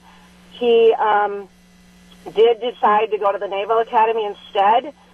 He did everything he could through his school years to try to put himself in a good position as far as leadership positions and sports and activities, and he got his Eagle Scouts, and he just made sure he was in a good position. He actually didn't get in the first time, despite having 2 congressional nominations, but he kept trying, and he's now in his 3rd year at the Naval Academy, and he has been laser focused since 9/11 to serve his country and assure this never happens again. And we're so proud of him.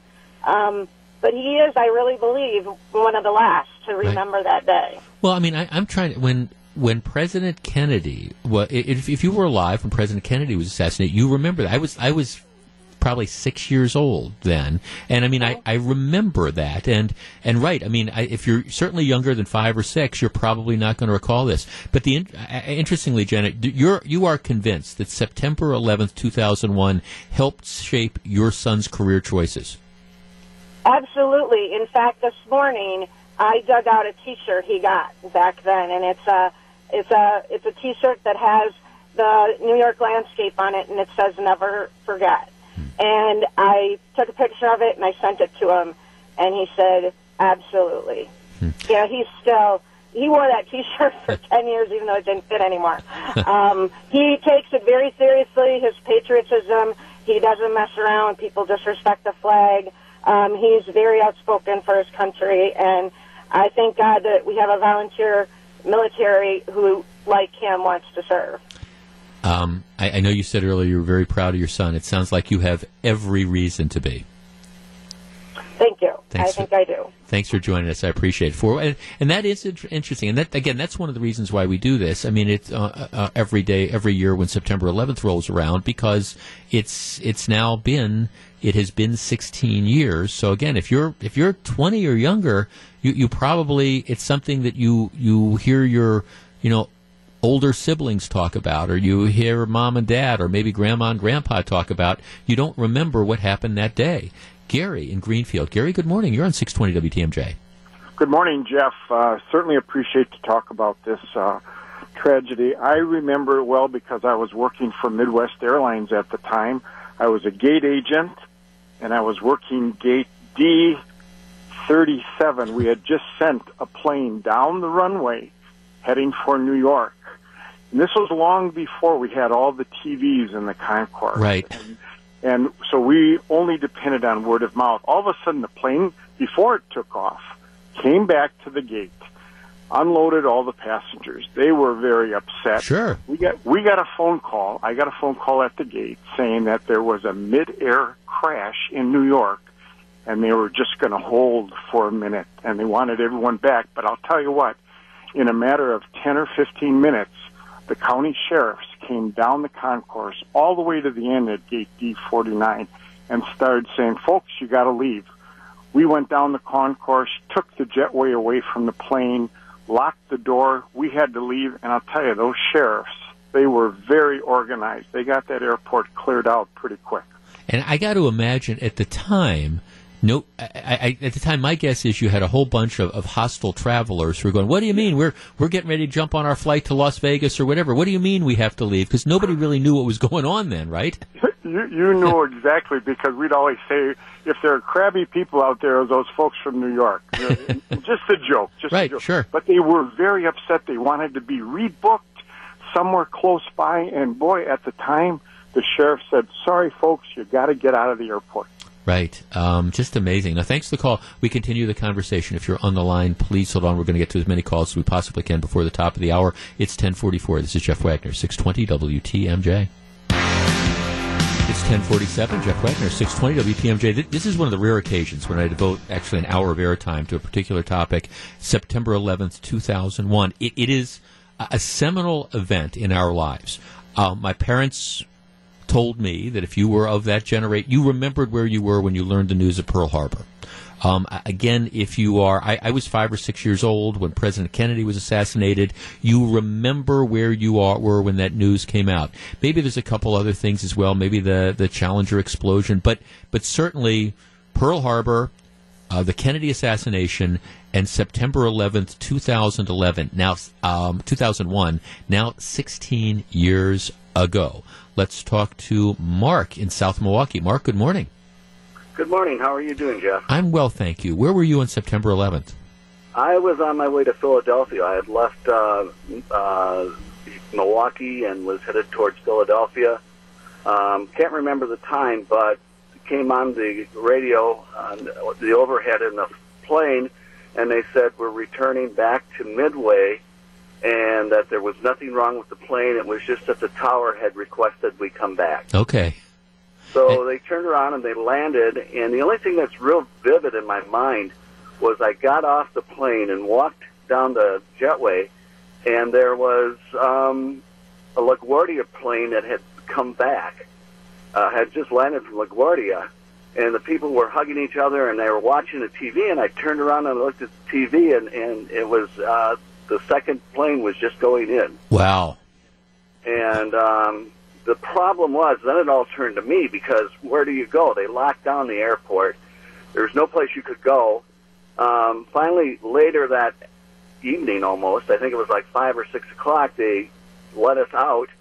I couldn't find a hotel room, couldn't find a car rental, couldn't find anything. Finally figured out that if I took a cab to the train, I could take the train back to Woodstock, and then in Woodstock I could get back home. Right. So that was the only way to get back home, and there was no place to go. No, I remember the images of New York essentially being evacuated. I mean, by evacuated, I mean all the people who worked in downtown New York who had come in from, the surrounding states and the surrounding counties, trying to figure out how those people were going to get home. And again, one of the things, while this only took 102 minutes, I mean, it was the first tower being hit to the second tower collapsing. That's only 102 minutes, but it's 102 minutes that nobody knew what was going on. And then for hours and days afterwards, nobody knew, was this just the first wave? What else is there that's coming? Annabelle and Shawano. Annabelle, thanks for waiting here at 620 WTMJ. Good morning. Hi. I was actually teaching at a third grade here, but I want to share somebody else's story. Yesterday at church, we have a new minister, and his wife actually was teaching in Philadelphia at the time. There were like 4,000 students in the high school, and she said about a few hundred parents actually worked in New York. She said they started getting announcements over the loudspeaker and having different people go to different areas, and they called for all the kids who had parents that worked in New York. Oh. That assemble in one area. And, eventually, they told the kids what was going on. But the thing is, one of the students actually had a parent that was a pilot on one of those planes. One of the hijacked planes? Yeah, correct. Oh, my God. Yeah, and so she said, what that was like for everybody. But like over 400 kids had parents worked in New York, so they were, Oh, they got separated out. Oh. Yeah, well, so they could tell them. Right. Yeah, absolutely. Right, but of course, at the time, what can they tell them? I mean, because at the time they didn't know, where the parents were, or whatever. Just that there's been a terrorist attack in New York City. Exactly, and then slowly, she said at first it was kind of funny because teachers that had a break at that time were called, aside to tell them what was going on, and she said it was just for the first couple hours it was kind of, very confusing for everybody. But yeah, those poor kids. Oh yeah. Oh, thanks. I mean, again, and this is it's just, I guess it's just important to go back and just remember how shocked and how stunned we were. And it really was. I mean, I've described this way before. It really was the end of an age of innocence. I mean, up until September 11th, I think terrorism was always something that we thought of. It happened somewhere else. Okay, yes, if you grow up, if you live in Israel, you understand that's been going on. If you live in Europe, you've had terrorist groups that have been operating for years and years. But you didn't think about that happening on U.S. soil. And it has changed our way of thinking. There's just no question about it. It's changed our lifestyle. And again, I always try to remind myself when I'm frustrated at this search or that search, well, okay, there's a reason for it, and it goes back to September 11th. Denise in Plymouth. Denise, good morning. You're on 620 WTMJ. Denise. Hello? Hi, Denise. Hi.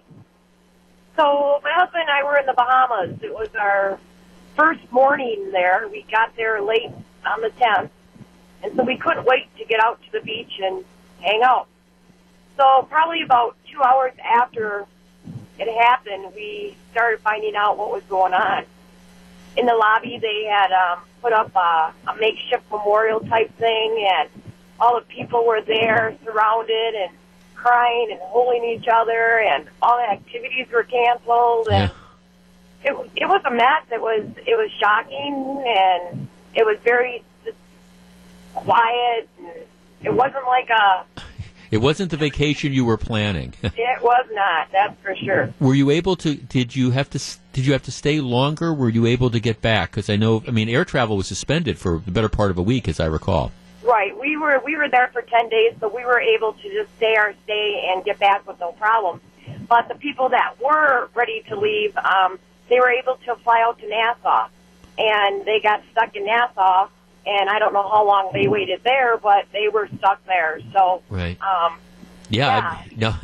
Thanks, Scott. Like I say, good friends of mine were on their way. They were in the air between, I forget where they were flying back in Europe, but they were coming into, I don't know if they were coming into, I don't remember where they were coming in, whether it was New York or D.C. or Philadelphia or whatever, but they were going to take the flight and then they were going to go to Milwaukee.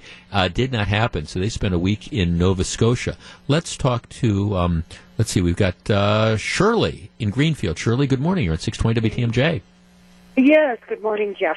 At that time, my husband and I were still living in Marshfield, and both of us had retired from the clinic, and we were at a symposium that day in St. Joseph's Hospital. And oddly enough, the symposium was the title of it, Humor in the Workplace. I mean, isn't that ironic? It's like, oh my gosh, and we got in the car, and we couldn't figure out what in the world they were talking about with stuff going on in New York, And then finally we got the whole story and watched television and thought, oh my gosh. And some humor in the workplace, that was just too much to take. It doesn't seem like it's 16 years either. Doesn't. And I also, one of the things that the media got criticized for, you talk about watching television, I don't know if you remember, but they kept showing the same pictures of the plane flying into the tower over and over and over and over again. And I do remember at some point in time thinking, okay, have we reached the point where enough is enough? I mean, how many times do we need to see this? It's because it's so grotesque, especially once you understand what was going on here. Right. Yeah. Thank you. I hope you have a great day. Thanks for the call, Shirley. I do appreciate that.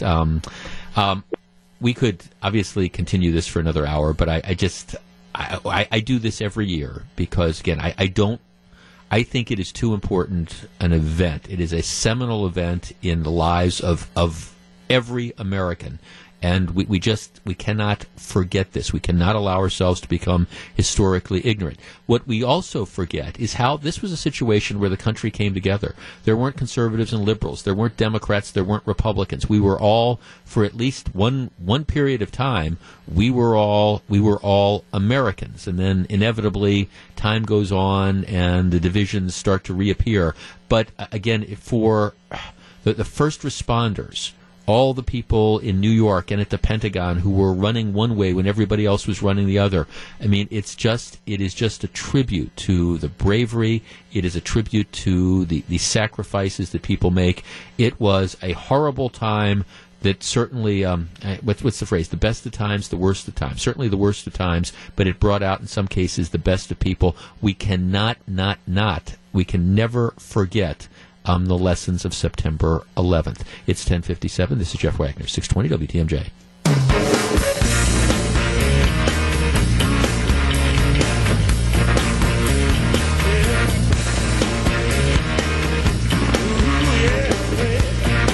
It's 11:09. This is Jeff Wagner, 620 WTMJ. So very glad to have you with us.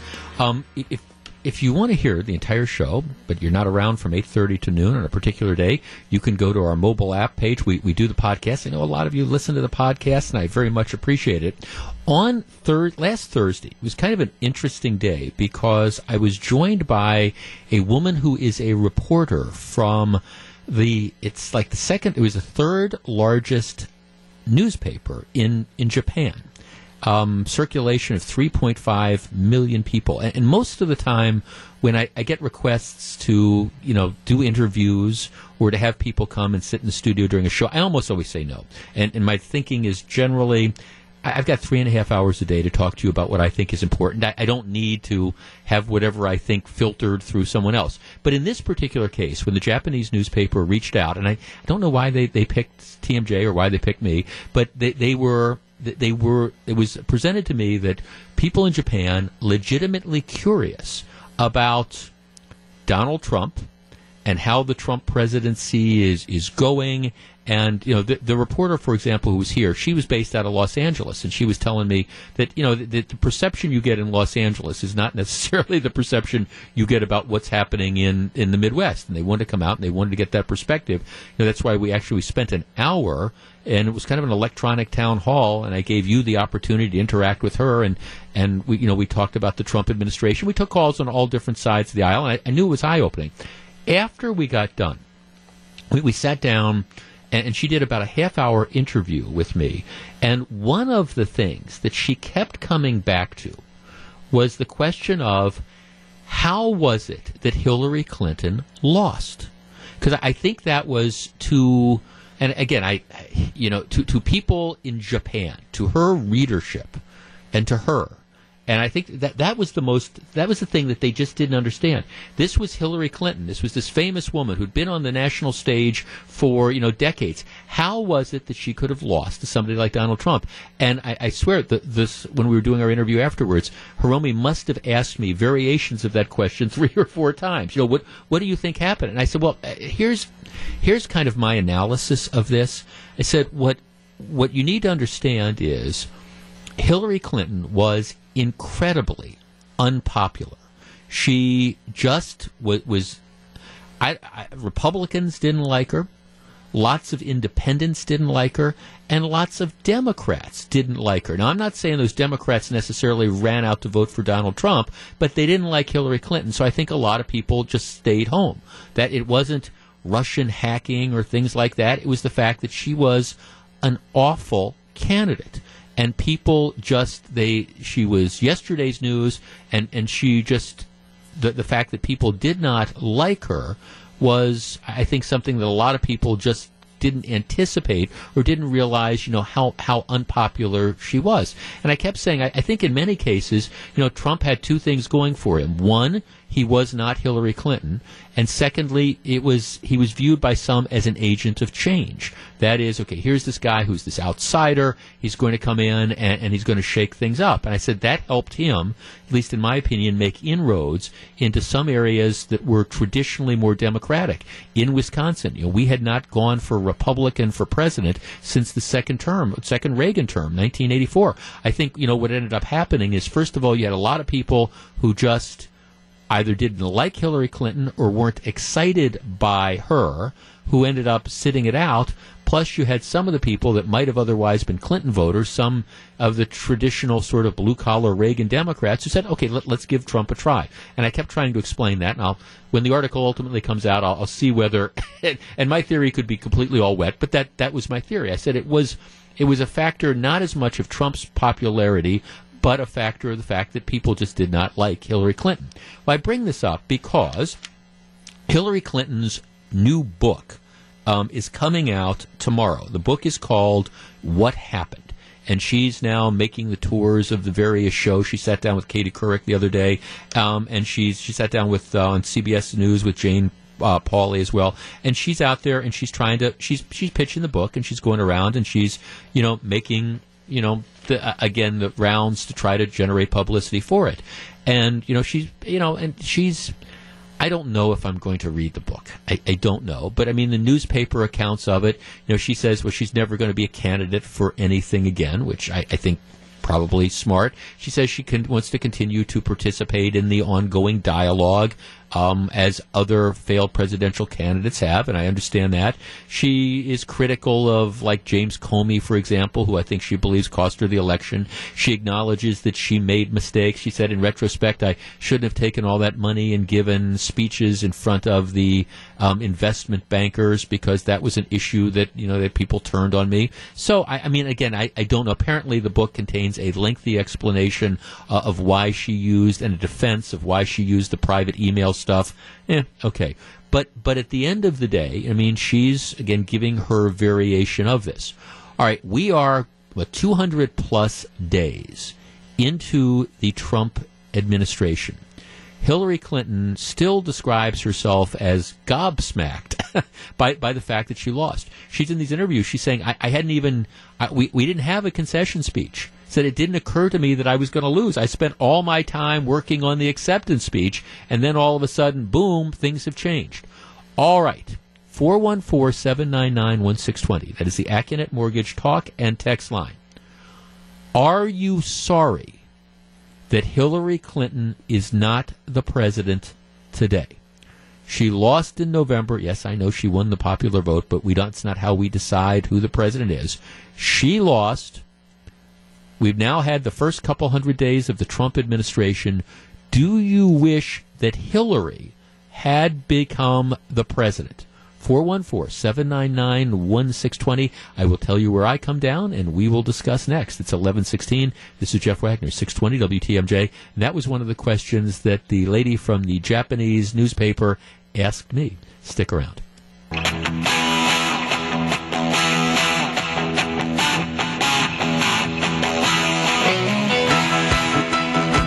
It's 11:18. Jeff Wagner, 620 WTMJ. What led Peter Barker to step down as the Democrats' leader in the state assembly this week? Should he have faced the consequence for his yes vote on the Foxconn incentive package? Scafidi and Bilstead take a deeper dive at 2:07 today. Okay, so this woman I was talking to from the Japanese newspaper, she was really legitimately trying to get her head around how it was that Hillary Clinton lost. She was completely surprised. Hillary Clinton's got a new book coming out. She describes herself as being gobsmacked that it happened. All right, 200 days into the Trump administration. Are you sorry she lost? 414-799-1620. I will tell you this. I understand that President Trump has been controversial. I understand that there's things he's done that, quite candidly, I wish he wouldn't have done. I'm not sorry Hillary Clinton lost at all. I still think the American public got it right. Sue in Heartland. Sue, you're first. Good morning. Good morning, Jeff. Thanks for taking my call. Sure. I am very happy that Hillary is not in. Even with all the controversy surrounding President Trump? Absolutely. He has done a few silly things that he probably shouldn't have done, including all his tweeting, but he's also done some very wise things. people forget that he is not a politician. He is a business person, and he is doing a lot of things that, in the long run, I think are going to be good for our country. Well, exactly. And I just think Hillary Clinton would have been more same old.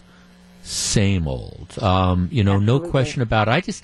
I think if the Democrats had nominated somebody different, I think the dynamic would be different. But the truth is, people just didn't want 4 more years of Hillary Clinton. I think she had played her time on the national stage.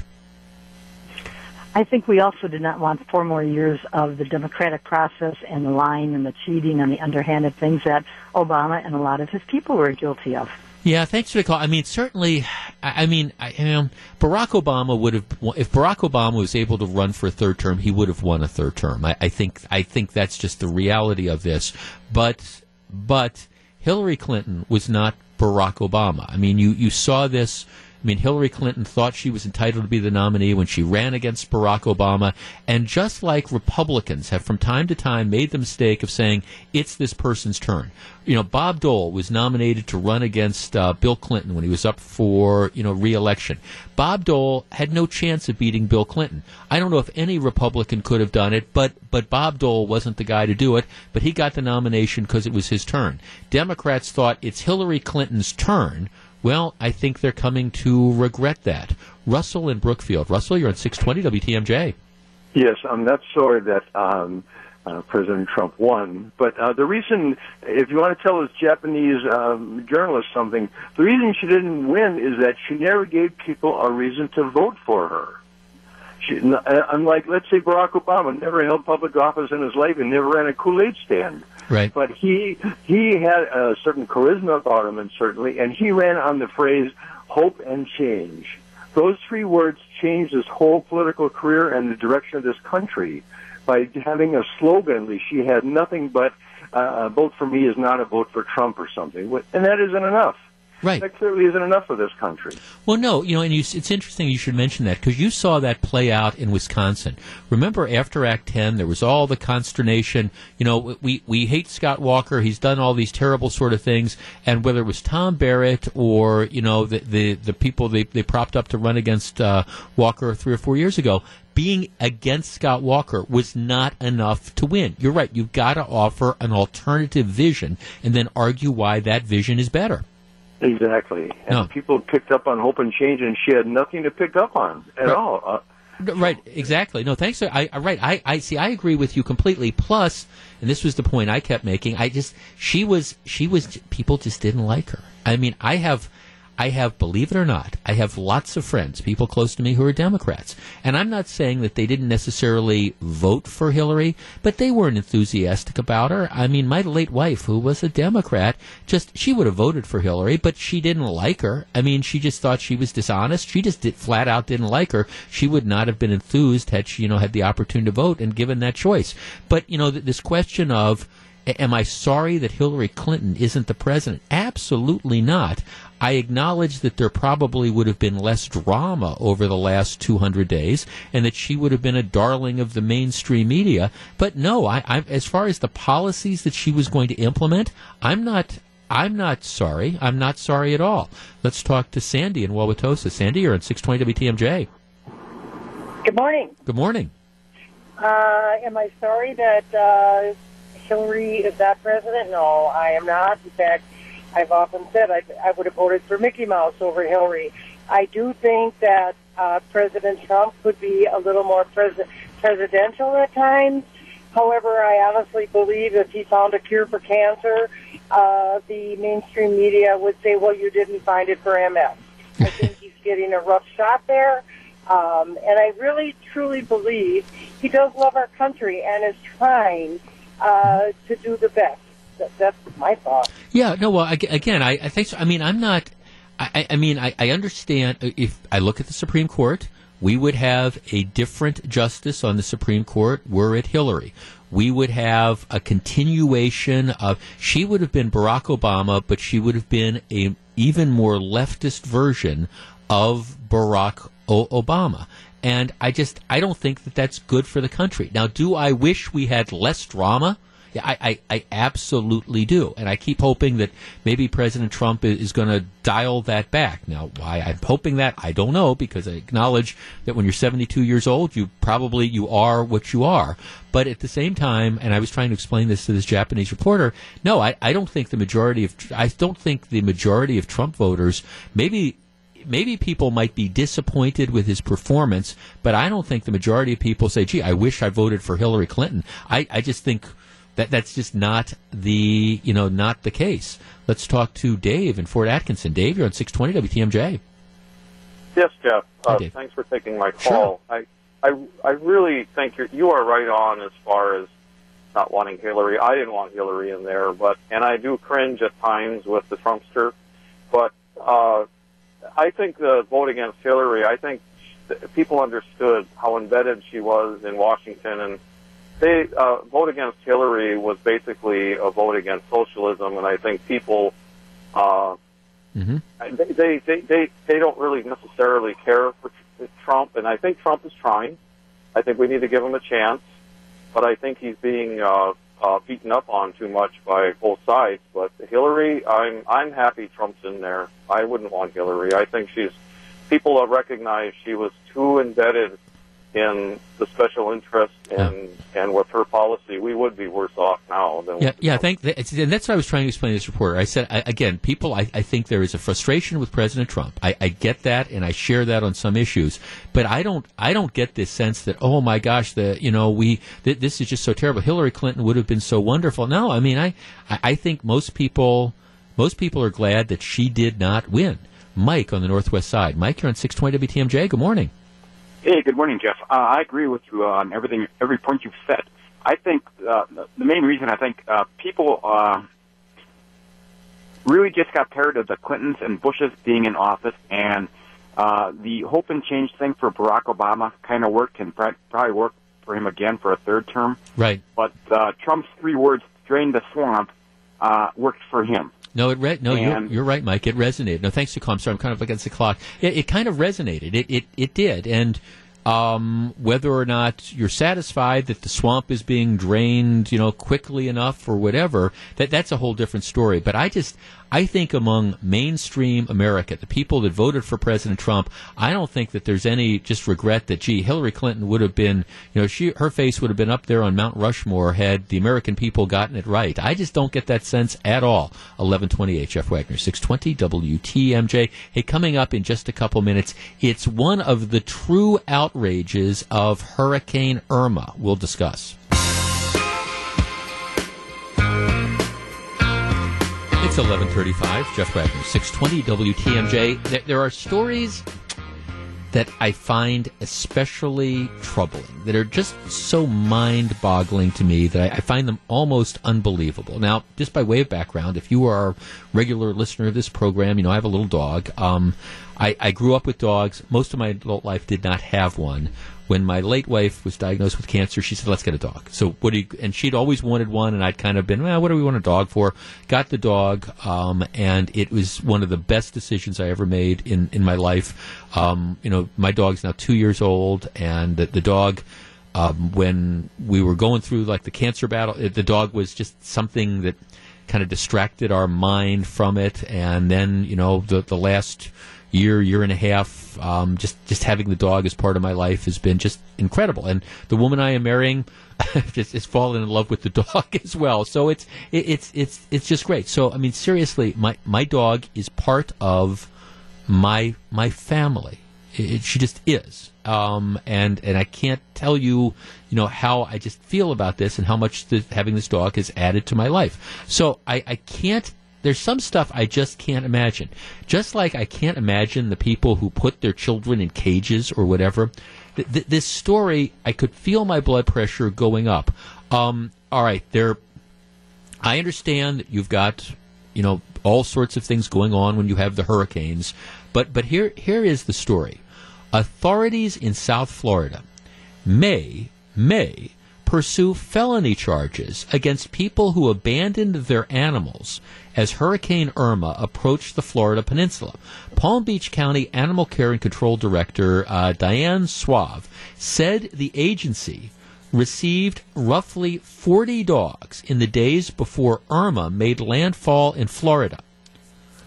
Some were tied up. Others were in pens or in enclosed yards, unable to escape. All right, now let me put some perspective on this. You have a hurricane that is heading for where you live. There's going to be storm surge. There's going to be flooding. The concern is get out because people will drown. So what do a bunch of these lowlives do? They bail, but they leave their animals behind. And in many cases, they don't just leave their animals behind.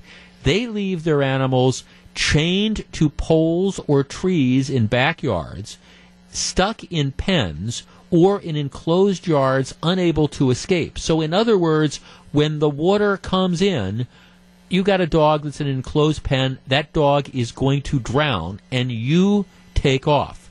The Florida Department of Public Health issued a statement on Saturday saying don't leave your dogs tied up or chained when evacuating. Floodwaters are dangerous for people or pets. Now, first of all, if you got to tell somebody, gee, there's a flood coming, and you don't leave your dog chained up or stuck in a pen, I mean, that in and of itself says that you must have an IQ somewhere below plant life.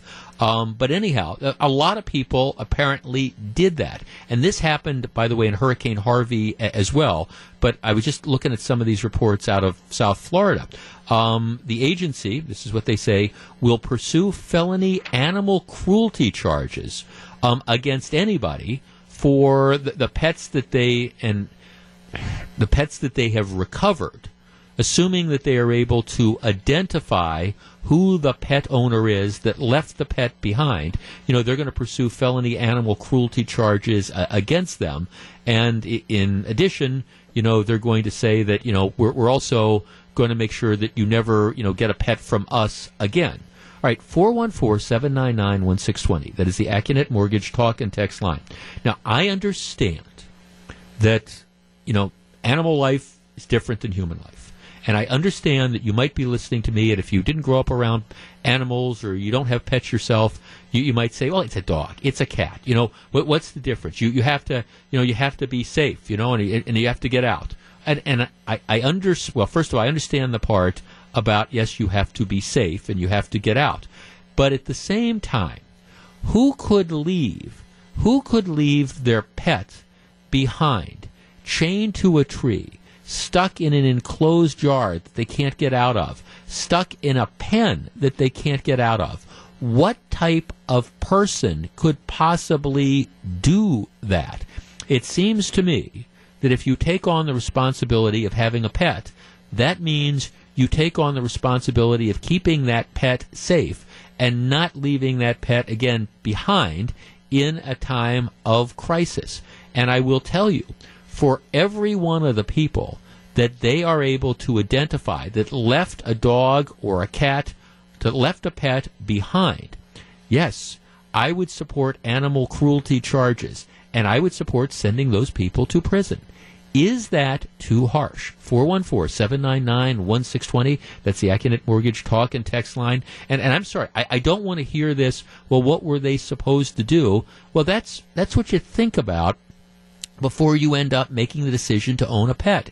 Who could leave the family dog? Who could leave the cats just behind to fend for themselves in the case of flooding?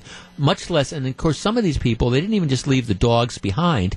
They left the dogs trapped in a situation where the dogs would not be able to get out.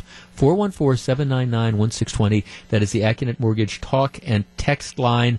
People discuss what the consequences should be. Is it too harsh to hold people accountable and issue criminal charges against anybody that bailed out in the face of the hurricane and left their animal behind?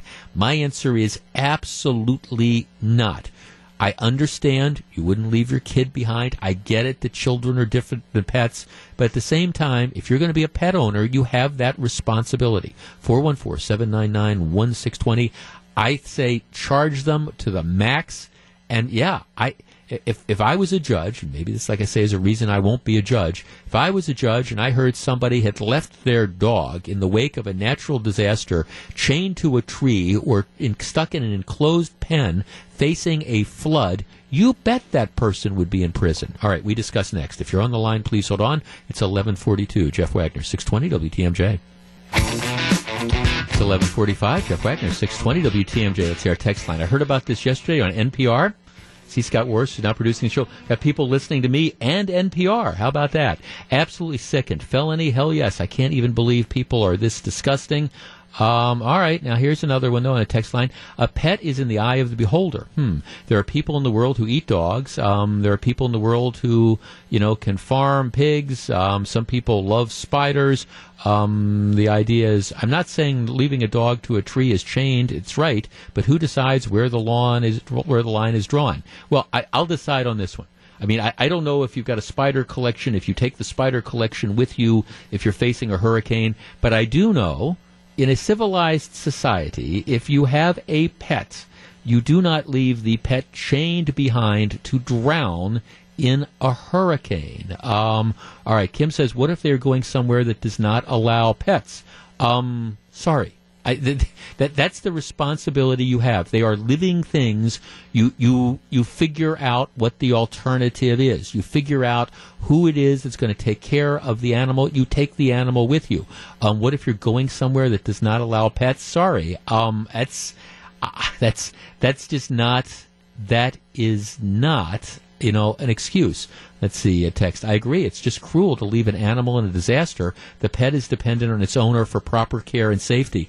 Yeah. I mean, that's the plan. Gee, you're living in the Florida Keys. You've got domesticated dogs. Yeah, I think part of the plan might be, gee, if we've got to get out of here, what do we do with the dogs? But under no circumstances do you leave the dog behind to drown, trapped in a pen, for God's sake. Let's talk to Dave in Waukesha. Dave, good morning. Hey, Jeff, how are you? Good. What do you think? Well, I don't definitely throw the book at him. I mean, there's no reason why not. And one of the things that I was listening to, one of the shows that was nonstop, on Fox during the whole thing, was actually kind of interesting. They said one of the lessons learned from Katrina was why they had such a hard time getting people evacuated, because they couldn't take their pets, so they would stay behind. Yeah. So one of the things that they actually made purposeful on both in Texas and in Florida was announcing the fact that, yes, take your pets, and we have lists of we have different shelters that will accommodate for them and everything else. And even worse comes to worse, even if they don't do that, for God's sake, open up the gate and let the dog's own survival instincts take over that. Right. Yeah, I mean, chained to a tree in the face of, a 6-foot storm surge, what do you think is going to happen to, the dog? That you guarantee that dog is going to drown. Well, I mean, people go to jail, Michael Vick, for dog fighting. At least the dog has a chance with its own fighting instincts, but you might as well just shoot the damn thing. That's ridiculous. Absolutely. 414-799-1620. Let's see. Luann in Grafton. Luann, you're at 620 WTMJ. Good morning. Good morning. I say throw the book at them. Years and years ago, when the Big Bear fire in Alaska, my sister had a friend that lived there, and there's a lot of news coverage on it because it was such a huge fire, and I still remember listening to the radio that her dog Blue burnt, and I cannot get it out of my head. Whenever this disaster, Blue burnt. He would have sat on the back of her shoulders. It would just stuff him underneath by the seat of the car. You had room for stuff in your car, but you didn't have room for your dog. You left him chained to the backyard where he couldn't even run to escape the fire. Well, right. I just have no conscience. Well, right. Exactly. No. Again, right. At the very least. Now, if you can't take your pet with you, but again, I don't buy that notion that you can't take your pet with you. But right, at least. Then you decide, okay, I'm going to let him loose, like you guys are both saying, the last two callers. So we're at least going to give him a chance to try to get free. But at the same time, if you're going to have a pet, when you make that decision, and actually, our producer, Scott Warris, said, well, would your position have been different before you got a dog? And I said, well, I don't know. But I do know that if you have an animal that you've invited in and it's part of your family. Now, look, I understand a dog is different than your kid, things like that. But for people who have pets and make that decision, and I'm not talking about goldfish, and I'm not talking about the ant farm or things like that. I mean, that pet becomes a part of your family, and it seems to me that any sort of escape plan has to include, what are we going to do with the dog? Let's talk to Bradley in Green Bay. You're on 620 WTMJ. Hey, good morning, Jeff. Good morning. I got to say, I'm a new dog owner, meaning my wife grew up with dogs. I just got a dog a couple years ago from a shelter, and I got to say, there's a responsibility that comes with that. That doesn't just mean, it's a fun little dog to adopt and play with for a little bit, and then you get sick of it or whatever. There's a responsibility. This absolutely baffles me, and listening to some of the texts that I heard from you mentioning, I just can't imagine people justifying in any way. Well, what if you couldn't take your dog with you? You find a way. You have a responsibility to a living being. Right, a living thing that you've taken on that responsibility. And again, I'm not equating, the family pet with your infant. I mean, I'm not making that argument, but you've taken that responsibility, and this idea that, I couldn't figure out where to go with the dog, that bull. Just bull. I know, and I appreciate, a platform like this where there's a voice of reason that says, are you guys for real? Are you serious? Because you don't chain up your dog and say, well, it'll just drown. How do those people even say, well, see you later, Fido? Right, exactly. I'll be back in a week, and if you're here, well, okay, that's great. Otherwise, it's been a good life. No, thanks. I mean, it's just infuriating. I'm sorry, it's infuriating, and I understand why they're chaining up. They're thinking, well, okay, we don't want the dogs to run loose, because then what's going to happen is, the animal control people will grab them, and they won't give the dog back to us. Well, yeah, that's pretty much what's going to happen. They're not going to give the dog back to you. But the truth of the matter is, at least in my opinion, if you're going to leave a dog behind in the face of a natural disaster, you shouldn't be allowed to own dogs. And to me, this is animal cruelty in the extreme. I mean, it's just you just cannot, or you should not be able to do this. I'm sorry. Period.